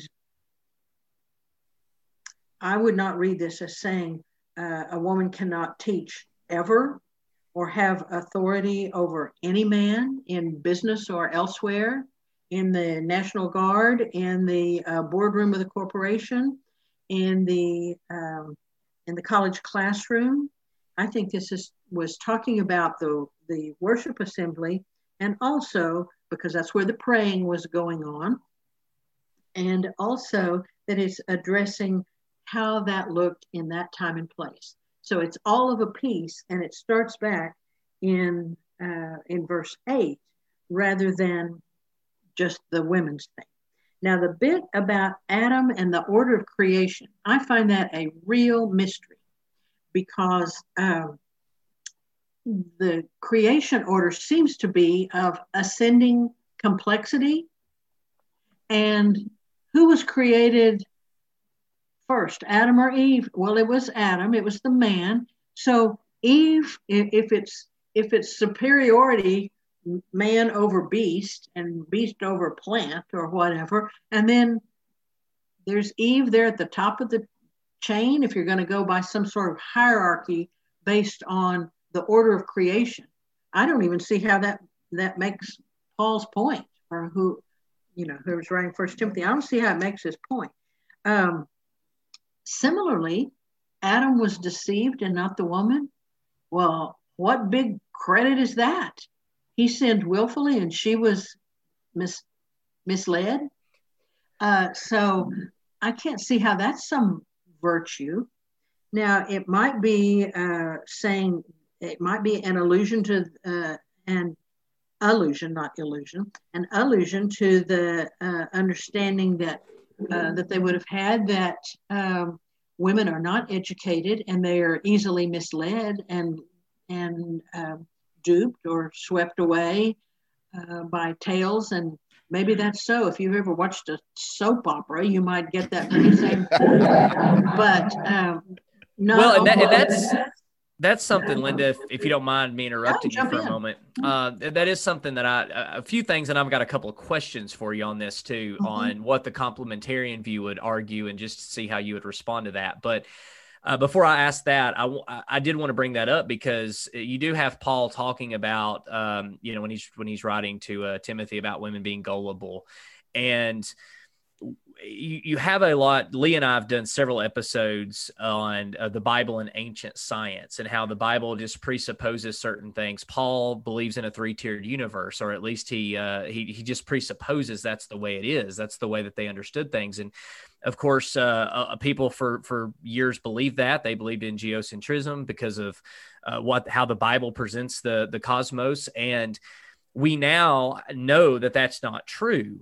And so it's allowed us to understand some of those passages to figure out, okay, what's really the goal of these passages? Was it to teach science? No.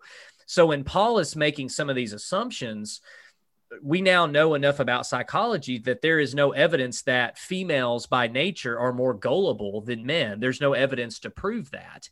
And so we've done enough study, we've done enough research to know in psychology that that's just not true. Just as we've studied science to know, okay, the earth is not flat, even though the Bible presupposes that it is. Women are not more gullible than men, even though the Bible presupposes that it is. So that was the understanding of the time. And because women were not as educated, of course, at that point, a lot of people weren't educated, period. Most people weren't even literate. And so when you consider just Paul kind of taking that presupposition, I find that interesting because people want to make that a larger point than I think it really is. I think Paul's just speaking more. He's making more of just an assumption there. Presumably, he's speaking just on based what the general knowledge is at that time, not necessarily what is factual. Jesus talking about the mustard seed being the smallest seed. Well, that's factually incorrect, but that's not what Jesus' point is. And so I think we have to be careful on that. So I'm glad you brought that point up.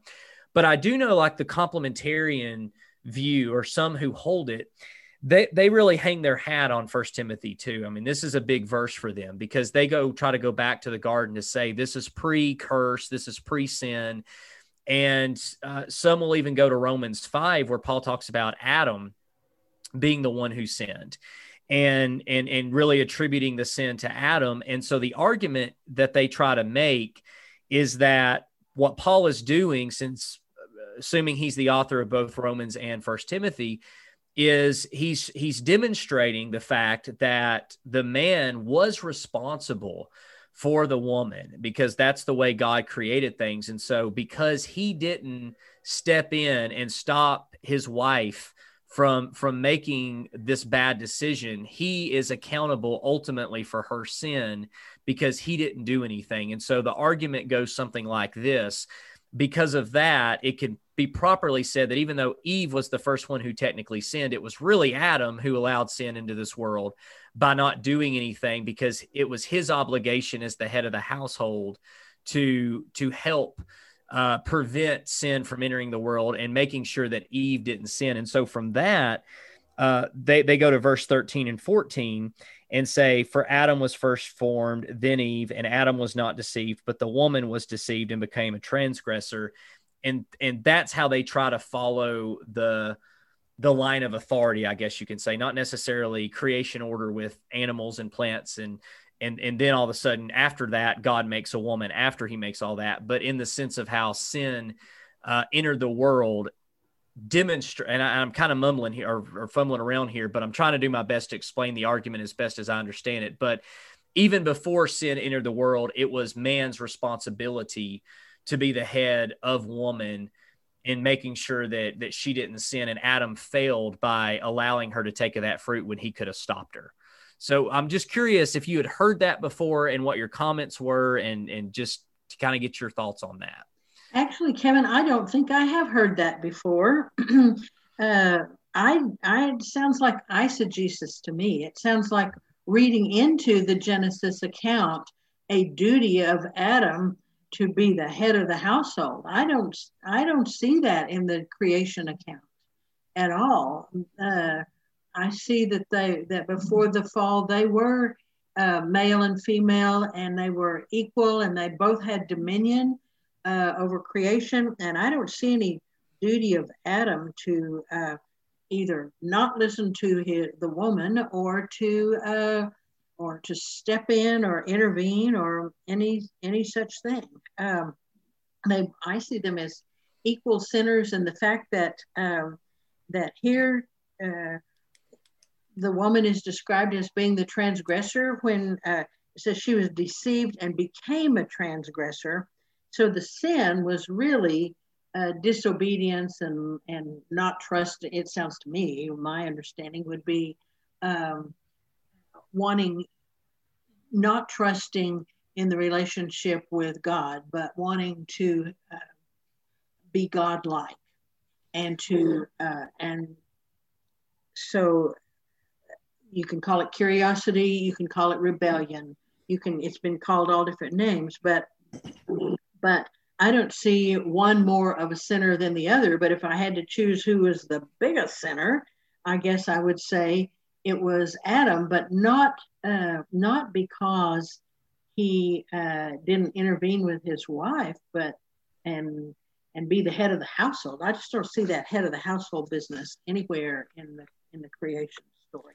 So would it be fair to summarize the egalitarian perspective, at least as you have posited this evening on 1 Timothy 2, that this is speaking to a particular situation, specifically that of a worship service? And in this worship service, it sort of follows the same line of reasoning as 1 Corinthians 11 and 1 Corinthians 14, that the conduct that they engage in should be done in such a way as to reflect positively on the assembly and on the church in that particular area at that particular time, so as not to cause issue with the culture in which they're embedded. Would that be a fair way of summarizing that point that Paul's getting at here? Yes, because, and again, I don't think I'm reading that in, because I think it's right there in the text, in the verses immediately preceding, that talk about how you comport yourself and how that looks, so that you don't impede the gospel message. Very good. And I'd like to make one quick comment on that before we move to the final point of our discussion in this conversation. But it seems like if we take that idea and we apply it to our modern culture and to our modern context, that to prevent women from serving in whatever capacity that they have been gifted to serve, because I've heard some women in private conversations, I've had sisters within the churches of Christ that I have studied with and that I have conversed with that are far more eloquent than some of the male speakers and preachers that I have heard give a lesson or give a sermon. And they would be dynamite preachers if only they were born with a Y chromosome instead of 2 X chromosomes. Mm-hmm. And it almost, well, it's not almost, in this modern day and time and within our culture, it does impede the gospel to prohibit women from serving in the full capacity that God has gifted them in. And if this ideology, or I don't want to say ideology, that's the wrong word. If this perspective on this, what's the word I want to use? If this perspective on these troublesome passages, I'll just use your word. Mm-hmm. If this perspective on these troublesome passages in the Bible as it relates to the role of women within worship and within service and within preaching and within ministry is stated in such a way to prevent the gospel from being impeded, then we would do well to exhibit that in our modern culture as well. So with that in mind, and I think with that being said, I kind of know where we're going with the last question. And that is the role of an eldership. There are a lot of men that I know within the churches of Christ that may lean more towards the egalitarian perspective, and they may agree with everything that we've talked about. Some of them may speak to it publicly. Some of them may not. They may not have the chutzpah to be able to do so, or within the realm in which they move, they may fear retribution or being castigated or called out or something along those lines. But just about every man that I know of that I have visited with on this topic, either on online discussions or in person, they all have a really hard time in applying this ideology to the eldership. Because whenever we look at the qualifications that an elder possesses or that an elder should possess in Paul's discourse with Timothy and in Paul's discourse with Titus, in all of these cases, the language that is used is gendered towards the man, that a man is to be, you know, if anyone desires the office of an elder, he desires, you know, a noble cause. And I'm paraphrasing here, of course. But the statement is made that this is implicitly, and some even say explicitly, this is a man. This is a male's role in shepherding the church. And whenever you also get into this idea of being a husband of one wife, well, a woman can't be the husband of one wife. So how can a woman serve as an elder? How can a woman serve as a bishop or a shepherd? So in what sense would you respond to that, given that you have served as an elder and you're not a man? Well, and just to give a little extra to that question too, because I mean it falls under the same umbrella. Same thing with deacons as well. Is, you know, I know with Phoebe we had discussed that. I don't know if it was this episode or the one last week, but for those who are listening, we were recording all this at one time. But you know, I was taught that Phoebe could have been a deaconess in the sense of a general servant, but not in an official sense, because of course deacons as well, there's specific qualifications there. They have to have a wife, and that obviously would imply within context that would mean it would have to be a male or a man. And so while there may be times when a woman could be a deacon in an unofficial sense, or when a woman could speak like she did in Corinth, for example, you know, and give lectures and teach in the official sense of the governing roles within Scripture of the church, those would be reserved for men. And so that's just a little bit extra there. Pretty much the same question, but just with deacons as well. So we're looking forward to this one, because I know everybody's been waiting to hear, okay, well, what does Linda say about this? Oh, you saved the best for last. Actually, it won't be a surprise to anyone, I don't think, what I would say. And that is, there is some discussion about whether these passages about qualifications for elders and deacons are prescriptive or descriptive. Are they? So there's a lot of variation in understanding about this. And are they, you said the qualifications for elders, but is it actually intended to be a checklist that someone must have every one of these? And if they're an elder and the husband of one wife and she dies, they don't have a wife anymore. So do they have to resign? There are all these what ifs, and they're just not addressed here. And if they were a real requirement, and that it probably could have been a lot more explicit, because they seem to be, in the eyes of many interpreters, descriptive of an ideal candidate. And let me see. I'm looking at 1 Timothy, and what's our other elder passage? It's in Titus. I think it's around the 3rd chapter. I'll start Titus 1. Titus 1. Titus 1, yeah. Yeah, just go to Kevin. Anytime you have a question about where something is, Kevin's the guy you want to ask. Yeah, except sons and daughters, and then I don't have any. I should have figured that out. For a bishop, I'm reading from Titus. A bishop is God's steward. Let me start earlier. Elders in every town, as I directed you, as someone who is blameless, married only once, or the husband of one wife. It depends on what translation you use, whose children are believers. There's another point of discussion. What if the children believe but weren't baptized? What if they're baptized believers but they've now repudiated all of that? We don't have all that spelled out. Not accused of debauchery and not rebellious. Well, we probably understand that.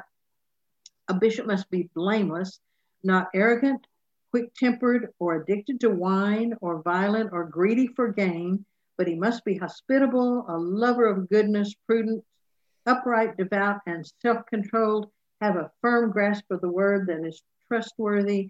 So in that whole apt to teach and being able to refute and all that. Does that describe each of the elders and the elderships that you have encountered?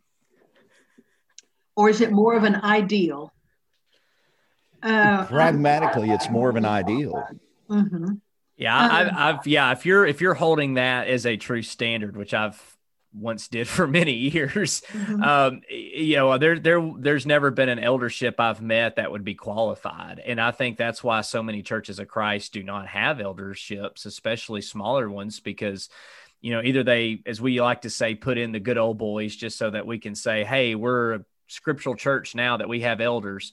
And then the other extreme, of course, is just not having elders at all, because we feel like nobody can live up to those qualifications. And I mean, I've met churches where there were good men who met every single one of those qualifications, but they were just not a good teacher. They were afraid to stand in front of an audience or a Bible, even a small group, to give a lesson. And so the church felt like, well, they weren't qualified then because they have to be able to preach and teach, and they're not able to do that. So while they meet all these other criteria that's listed, they don't meet that one that says they have to be able to teach. And they interpreted that as being a public speaker, and so therefore, he's not qualified. So yeah, in short, to answer your question, no, I would say that if I'm being honest, and I've spoken at over 200 churches of Christ, because when I worked with the Gospel of Christ, my job was going to different congregations. That was actually a frustrating point for me, because I thought, man, there's not a single eldership that I would call qualified. And even the one I worked under, I oftentimes told them I didn't feel they were qualified. You did? Woo! You're a brave man. Well, okay. So back to our gender question. But I think you might agree. That this is more a description of an ideal rather than a checklist of qualifications. Now, that still doesn't answer the gender distinction that that appears to be here, because it says husband of one wife. But is that the qualification, or is that the principle that you're not a polygamist, or that you're not you don't just marry him and then discard him? You're not a serial adulterer, marrying and divorcing and remarrying and divorcing ad nauseum. Right. And so that's that part doesn't trouble me now, for that reason. Now we probably should back up a little bit in 1 Timothy 3:8, where it's talking about deacons, and then in their quote unquote qualifications. And then it says the women likewise must be serious, not slanderers, temperate, faithful in all things. Let the deacons be married only once, and let them manage their children and their households well. Who usually manages children and households? In that particular context, it would be the women. Mm-hmm. And even in our context, it would still be the women. Well, in Titus chapter 2, I was actually pulling that up right after the qualifications of elders are given. In that letter, we see that it's talking about managing the household and teaching the children. Right. But that's what the older women are to teach the younger women. Mm-hmm. In Titus 2. Yeah. So teach the younger women to, among other things, be managers of their household, self-controlled, chaste, and also be submissive to their husband. Why? So that the word of God may not be discredited. Again, these all seem to be connected with how is it going to look to those who are looking at you as an exemplar of what Christianity, of what this Christ thing is all about. Now back to the elders being male. I don't think it was really within Paul's wildest dream that there would be a woman there who, at that point that he was writing, would have been qualified to serve as a shepherd. She was probably illiterate. There was no scripture except the Torah, and the writings, but there was no Jesus scripture she could read about. There weren't for anybody, unless it was like maybe Mary, who sat at the foot of Jesus and discussed some. But it was just, I read that as beyond his imagination when he was writing this letter, or these letters, that there would have been qualified women to do that at this time. Now, he did allow for special commissioning, I think, for those women who are mentioned in Romans 16, maybe to go out and have a leadership role at Junia, but outstanding prominent among the apostles, or Priscilla and Aquila, the teaching, some of those very things that are described as qualifications for a church elder. And again, I think it goes down better if we focus less on being the overseer and the ruler, just like husbands ruling over your wives, if we think of it in the pastoral dimensions of it. And just as the Old Testament calls God the good shepherd of the sheep, and then the New Testament, Jesus says, I am the good shepherd, the leaders in the church have to give account for their flock. And so there's a way in which they are the shepherds of their flock. And so I don't think that the intention of these, I don't really call them qualifications, but these descriptions, but it's okay. I can understand to call them a qualification, not in the sense of a checklist. I don't think those were intended to be a gender specific list. I think they were intended to be a descriptive of what the shepherds of the church, the leaders of the church were supposed to, and the ones who had to make the hard decisions were, and that occasionally means ruling or being a bishop, what they were supposed to do. I don't think that he was thinking that there would be any women at that time qualified to do that. Just as if he had said, just as when he said men should work by the sweat of their brow, he wasn't thinking about computers. It just wasn't, it was beyond the pale of his imagination at that time. Linda, I don't know if this would come into play here, but I've thought a lot about how the Bible it presupposes its own context a lot of times, and we miss that. There's context that the writers would understand, the authors would understand, but today we miss that because we're 2,000 years removed. And one thing I think about is how there are a lot of passages in Scripture that are gender specified, but we would apply it across the board. For example, Jesus said, "Whoever looks upon a woman to lust has committed adultery in his heart." Well, I guess that means that a man can look upon another man with lust in his heart, because the Bible never says that. Or a woman could look upon a man with lust in her heart, because the Bible never says that that's wrong. We would take Matthew 5:28 and say, even though it's very gender specific here in the instruction, it's not that Jesus is so concerned with being gender specific. He's just assuming the context at that point. He's making the overriding point. You don't need to have lust in your heart over someone. I mean, that's the whole point that Jesus is making. And I find that there's, that's not the exception to the rule. That seems to be just pretty normal in the writings of a patriarchal society, is that, even today, I've tried to, in my writing, start using the term humankind instead of mankind. And, because I was taught to use mankind, And now we're okay. Well, a better, more descriptive word would be humankind. But that doesn't mean if someone ever reads some of my writings 2,000 years and go, well, look, Kevin said Jesus died for all mankind. He didn't say he died for all humankind. Well, clearly we have to take things in context. And here's something that's very interesting to me.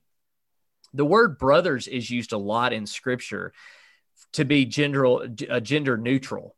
And even sometimes when in the Greek it is it's male, it's still implying male and female. You know, when Paul is writing to the brothers, or he's speaking of brothers, he's not just speaking to the males there, he's speaking to the females. And so I don't know if that is unrelated to kind of some of the things you're saying, but I could see how that at least could be brought in possibly to the conversation to say, okay, Paul's just assuming the context here. If there were no females who would be qualified, then of course he wouldn't be talking about female elders here, because he knew that he would only be talking to males to begin with within this context, and not that this should be applied universally for all time. It's like when Paul in 1 Corinthians 16 is giving a command for a contribution. We shouldn't assume that that's for all churches, because that money was going to the needy saints in Jerusalem. We shouldn't assume that the needy saints in Jerusalem were also taking up a weekly collection for themselves, because they didn't have it.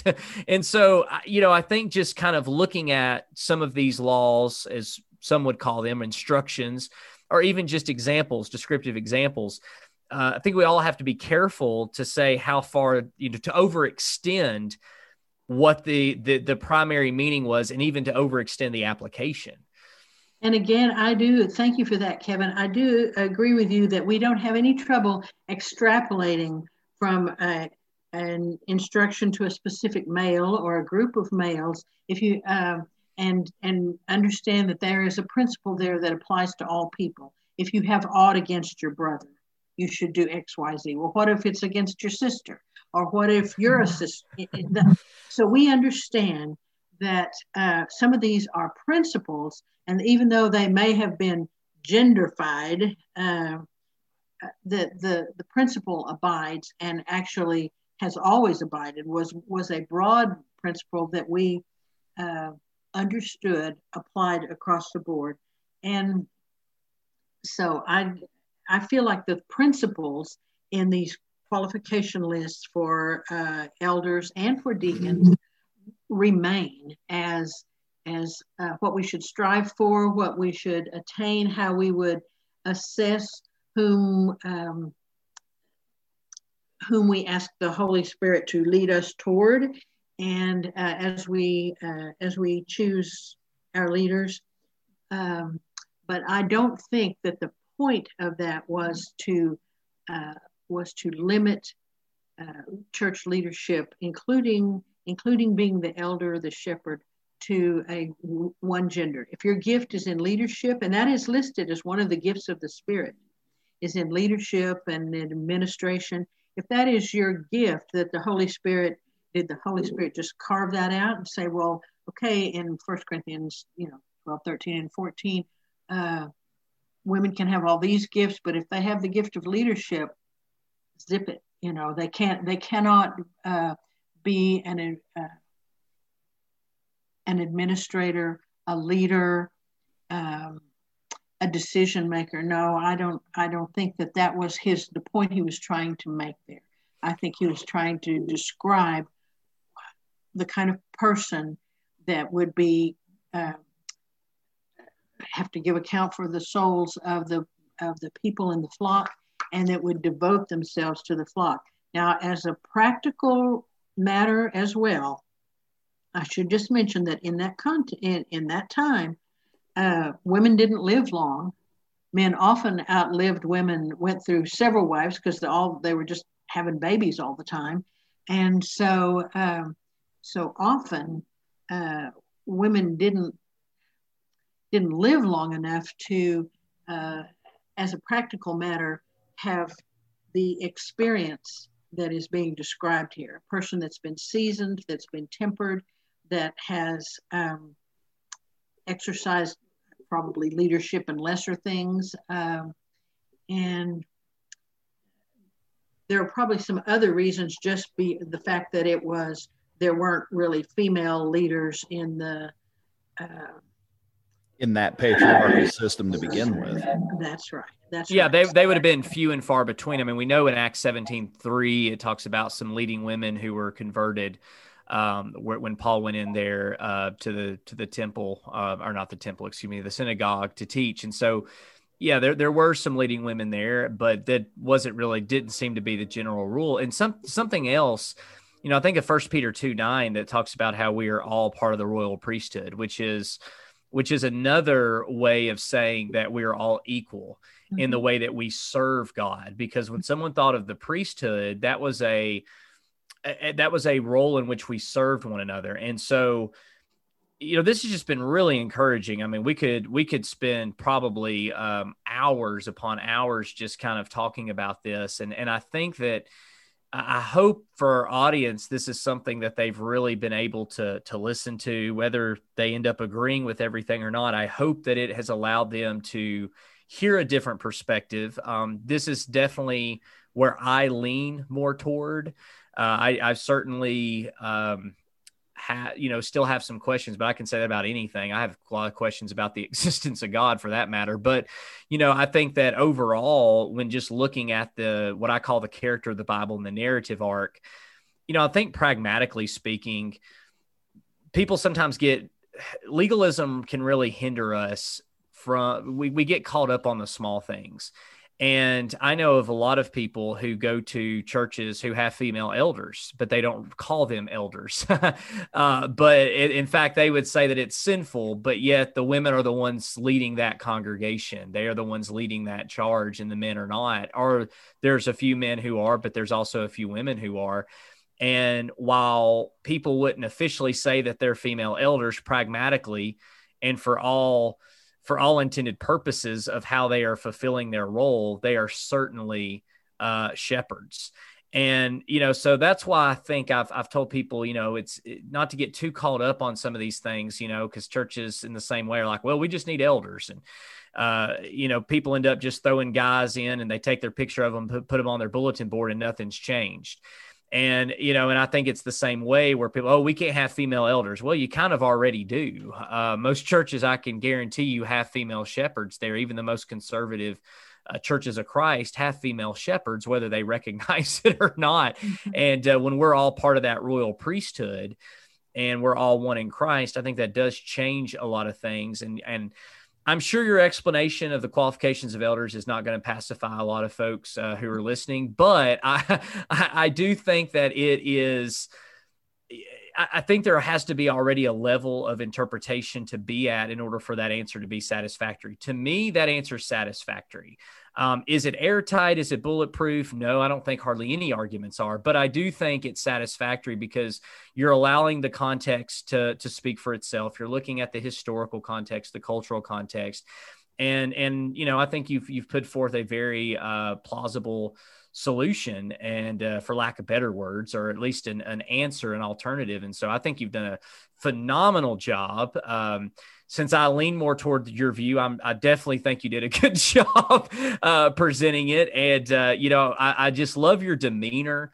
That was one thing I told Lee. I said, Linda's just, I've only met her in person once, and I've only talked to her a handful of times. I said, but she's just so sweet, and she's so kind, and she's so easygoing. You're so calm, because Lee and I, we're always kind of, sometimes we can get a little excited and get a little too into what we're saying sometimes and forget our point. You've just listening to you has been so easy. And, Lee and I haven't provided a whole lot of commentary because we're learning from you, and you've just been so easy to listen to. And Lee, I know you kind of usually ask if there's any concluding remarks, but is there anything that in particular that you would want to just circle back around to or bring up that we haven't discussed yet as a way to just end the conversation here? Well, just to sort of put it all under a narrative or the guiding principle that I see implicit in all these, quote, troubling passages from the epistles in particular. I see them being remarkably similar in that they are connected by the idea of we don't want to give unbelievers a reason to disparage Christianity, to show that because of the freedom and love we have in Christianity, they're already so unconventional and so really liberating that that makes them subject to scandal and rumors and misinterpretation. And so it seems to me that Peter and Paul and all these epistles that we've been reading are saying, don't give accusers fuel for their stories. You may be free, but they don't understand. They think you want to live in some unlawful or immoral way. They don't understand. So you live wisely and you forego your freedoms as may be appropriate under the circumstances at the time and place where you find yourself. And just as the slaves, in Philemon, if you have occasion to get your freedom, then yes, exercise it. But if not, then remain where you are and be submissive. And so today, since our situation isn't exactly parallel to that of the first century, it doesn't mean that egalitarians are trying to disregard these passages. We're trying to interpret them wisely and discern the principles, the changeless principles, and even as the manner that they're applied in a given context must change from time to time. And in fact, by ignoring these cultural changes, I would submit that we now drive people away, unbelievers away, by insisting on this rigid, literal, transcultural application of instructions to specific churches at specific times. And if that's what we're doing, we are causing the word of God to be dishonored. So it's not just a theoretical issue, and it's not even just a scholarly issue or I got to get right issue. It's I don't want to do damage to the very church that Jesus gave himself for. And that if that means foregoing my freedom, then so be it. Well, personally, and I kind of just want to summarize where I'm at, because I would like to just hear your quick thoughts on this, because what really has brought me to where I'm at is studying slavery. I've been doing a lot of study on the issue of slavery for my new book, and that wasn't even, I wasn't even really studying the role of women or egalitarianism. I was studying slavery.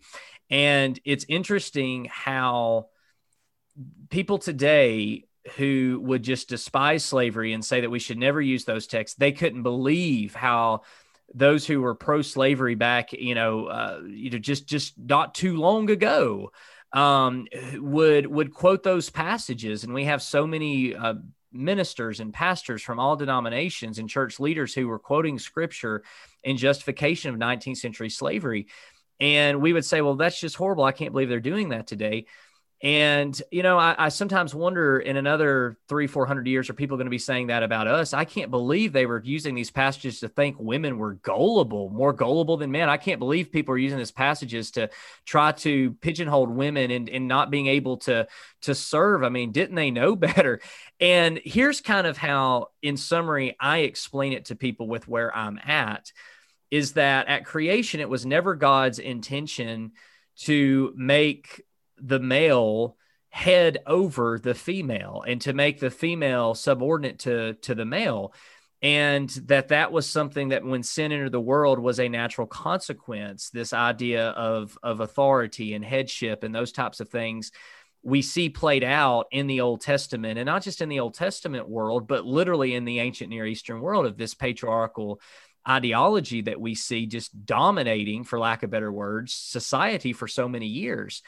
And by the time you come to the first century, we see how, and of course we see glimpses of how the Old Testament itself, even at times, was more progressive than some of the cultures around them in some areas. I mean, some of that I have to be careful. I don't want to make a blanket statement, but they had judges at times, and we know Deborah, and they had some of the female prophets, and then we come to the New Testament and we see how Jesus treats females, and then we see these passages about how there's no more male and female in Christ, no more slave, and no more master, and we see those, and I think there is a clear trajectory that is found in Scripture.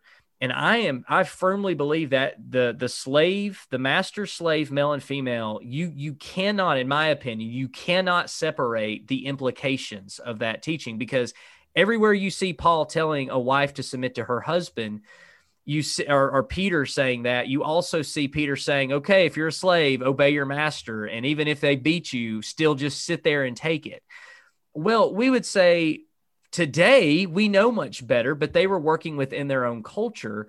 And there is a trajectory presented in Scripture of how ultimately humans, especially those in Christ, should know we shouldn't own others, because we're already truly owned by Jesus Christ, not as just slaves, but as friends, as fellow heirs in the kingdom, as children, sons and daughters. And I think that there's a trajectory, because people would argue that there's a trajectory against slavery, but there's not a trajectory that's being set forth, against kind of this male ownership. And I think there is. I think you pointed that out in Ephesians 5. I think that's exactly the trajectory Paul is setting, because he's saying, here's what it should really look like. The love between a husband and a wife should look like this. It should be mutual submission. It should be mutual love for one another. One's not domineering over the other. But even still, within the context, we see Paul still not falling prey, but just being accommodative still to the culture he lived in. And we see that with slavery as well. And so I do think that there are some trajectories that are set forth. I do think some of these gender-specific examples, laws, instruction, prescriptions, descriptions, whatever way we want to call them or what route we want to go, I do think that we can understand those more within that cultural context that helps us to try to at least struggle with and wrestle with some of these passages in light of the bigger narrative arc in some of these passages that are very clear in Scripture versus those that maybe are not as clear to us contextually. Like you said, I mean, saved through childbirth. I mean, what is that exactly? Do all women have to have babies? And if so, that brings us back to the argument, well, okay, you're going to have to suffer through it because that's just part of the curse. You can't take any medication. So, I mean, this just kind of can go on and on and on, but that's kind of where I'm at.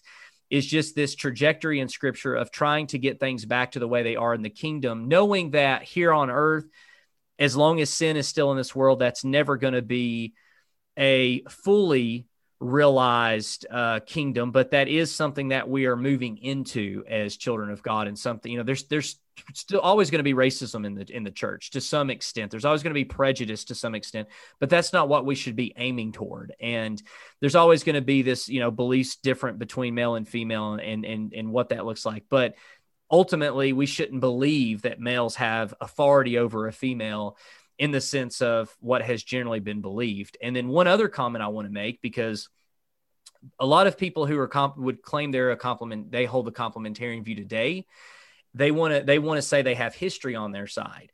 The problem is most people in the churches of Christ who would claim that they're a complementarian would not agree with the same view of headship as most people used to teach. And even up until the 50s and 60s, most today would say that that's not right. That Christians had a wrong view of that. So it seems to me that even those who are in the complementarian camp are moving. It seems they're not going to claim egalitarianism, but it seems that even they would not subscribe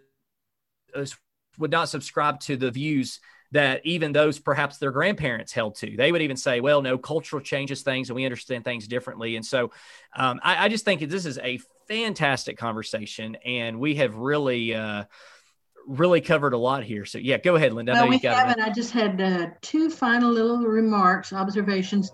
One, I don't want to be too negative, but yes, they do have history on their side, but it's not a good history. And for example, Aristotle wrote that all females, both animal and human, were inferior to males, and said, we should look upon the female state as being as it were a deformity. Wow. Thomas Aquinas, who had a huge influence on Western thought and theology, wrote, "Woman is defective and misbegotten, for the active power in the male seed tends to the production of a perfect likeness according to the masculine sex, while the production of woman comes from defect in the active power or some material indisposition, or even from some external influence, as that of a south wind, which is moist," whatever. Oh. And then, and he says, even Freud, in the 20th century, it's like father of modern psychology, and still dominated up until just a few decades ago. He viewed women as inferior to men, and he considered their desires to accomplish something in their own right and to determine their own actions as a result of their envy of the male sex. And so, yes, there is a long history on their side, but that doesn't make it right. But this, that I'm being slightly snarky, not intending to, but Freud, Aristotle, and Aquinas aggravated me. And then I do want to say that in my growing up, we didn't recite the Lord's Prayer, and we were aware of it, we knew it, but we didn't really place a huge amount of stock in it, particularly the part about when Jesus prayed, "Thy kingdom come, thy will be done on earth as it is in heaven." And I think maybe it was my own distortion of my youth, but I don't think so. I think the churches in my history thought about the kingdom as being off in the sweet by and by. And it really didn't have all that much influence on transforming society here. Mm-hmm. And I think other groups of Christian believers have probably emphasized transforming the world here and given not enough attention to life after death and to the justice and mercy that we all are hoping for then, and that's available to us through Christ. But I do think there is something to saying, well, yes, that is how it is in the kingdom, Galatians 3:28. We are all equal in the kingdom. Let's have that kingdom. Let's transform it and make it be visible here to the extent that we can. So this has been such a wonderful conversation.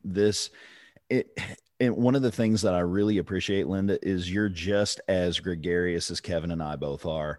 Kevin and I love to talk, and it's really wonderful finding someone with your life experience, with your educational background, with the accolades and accomplishments that you have been able to achieve in this life, who likes to talk as much as we do, and who, for lack of a better term, geeks out on this stuff as much as we do. And this has been just a pure joy.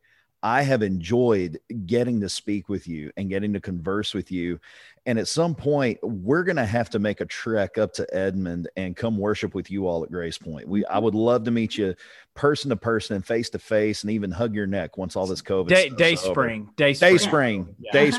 Yeah, I was thinking about Josh that we had on a while back, Grace Point. Right. So yes, Day Spring up in Edmond. We'll have to come and pay you guys a visit and come see you.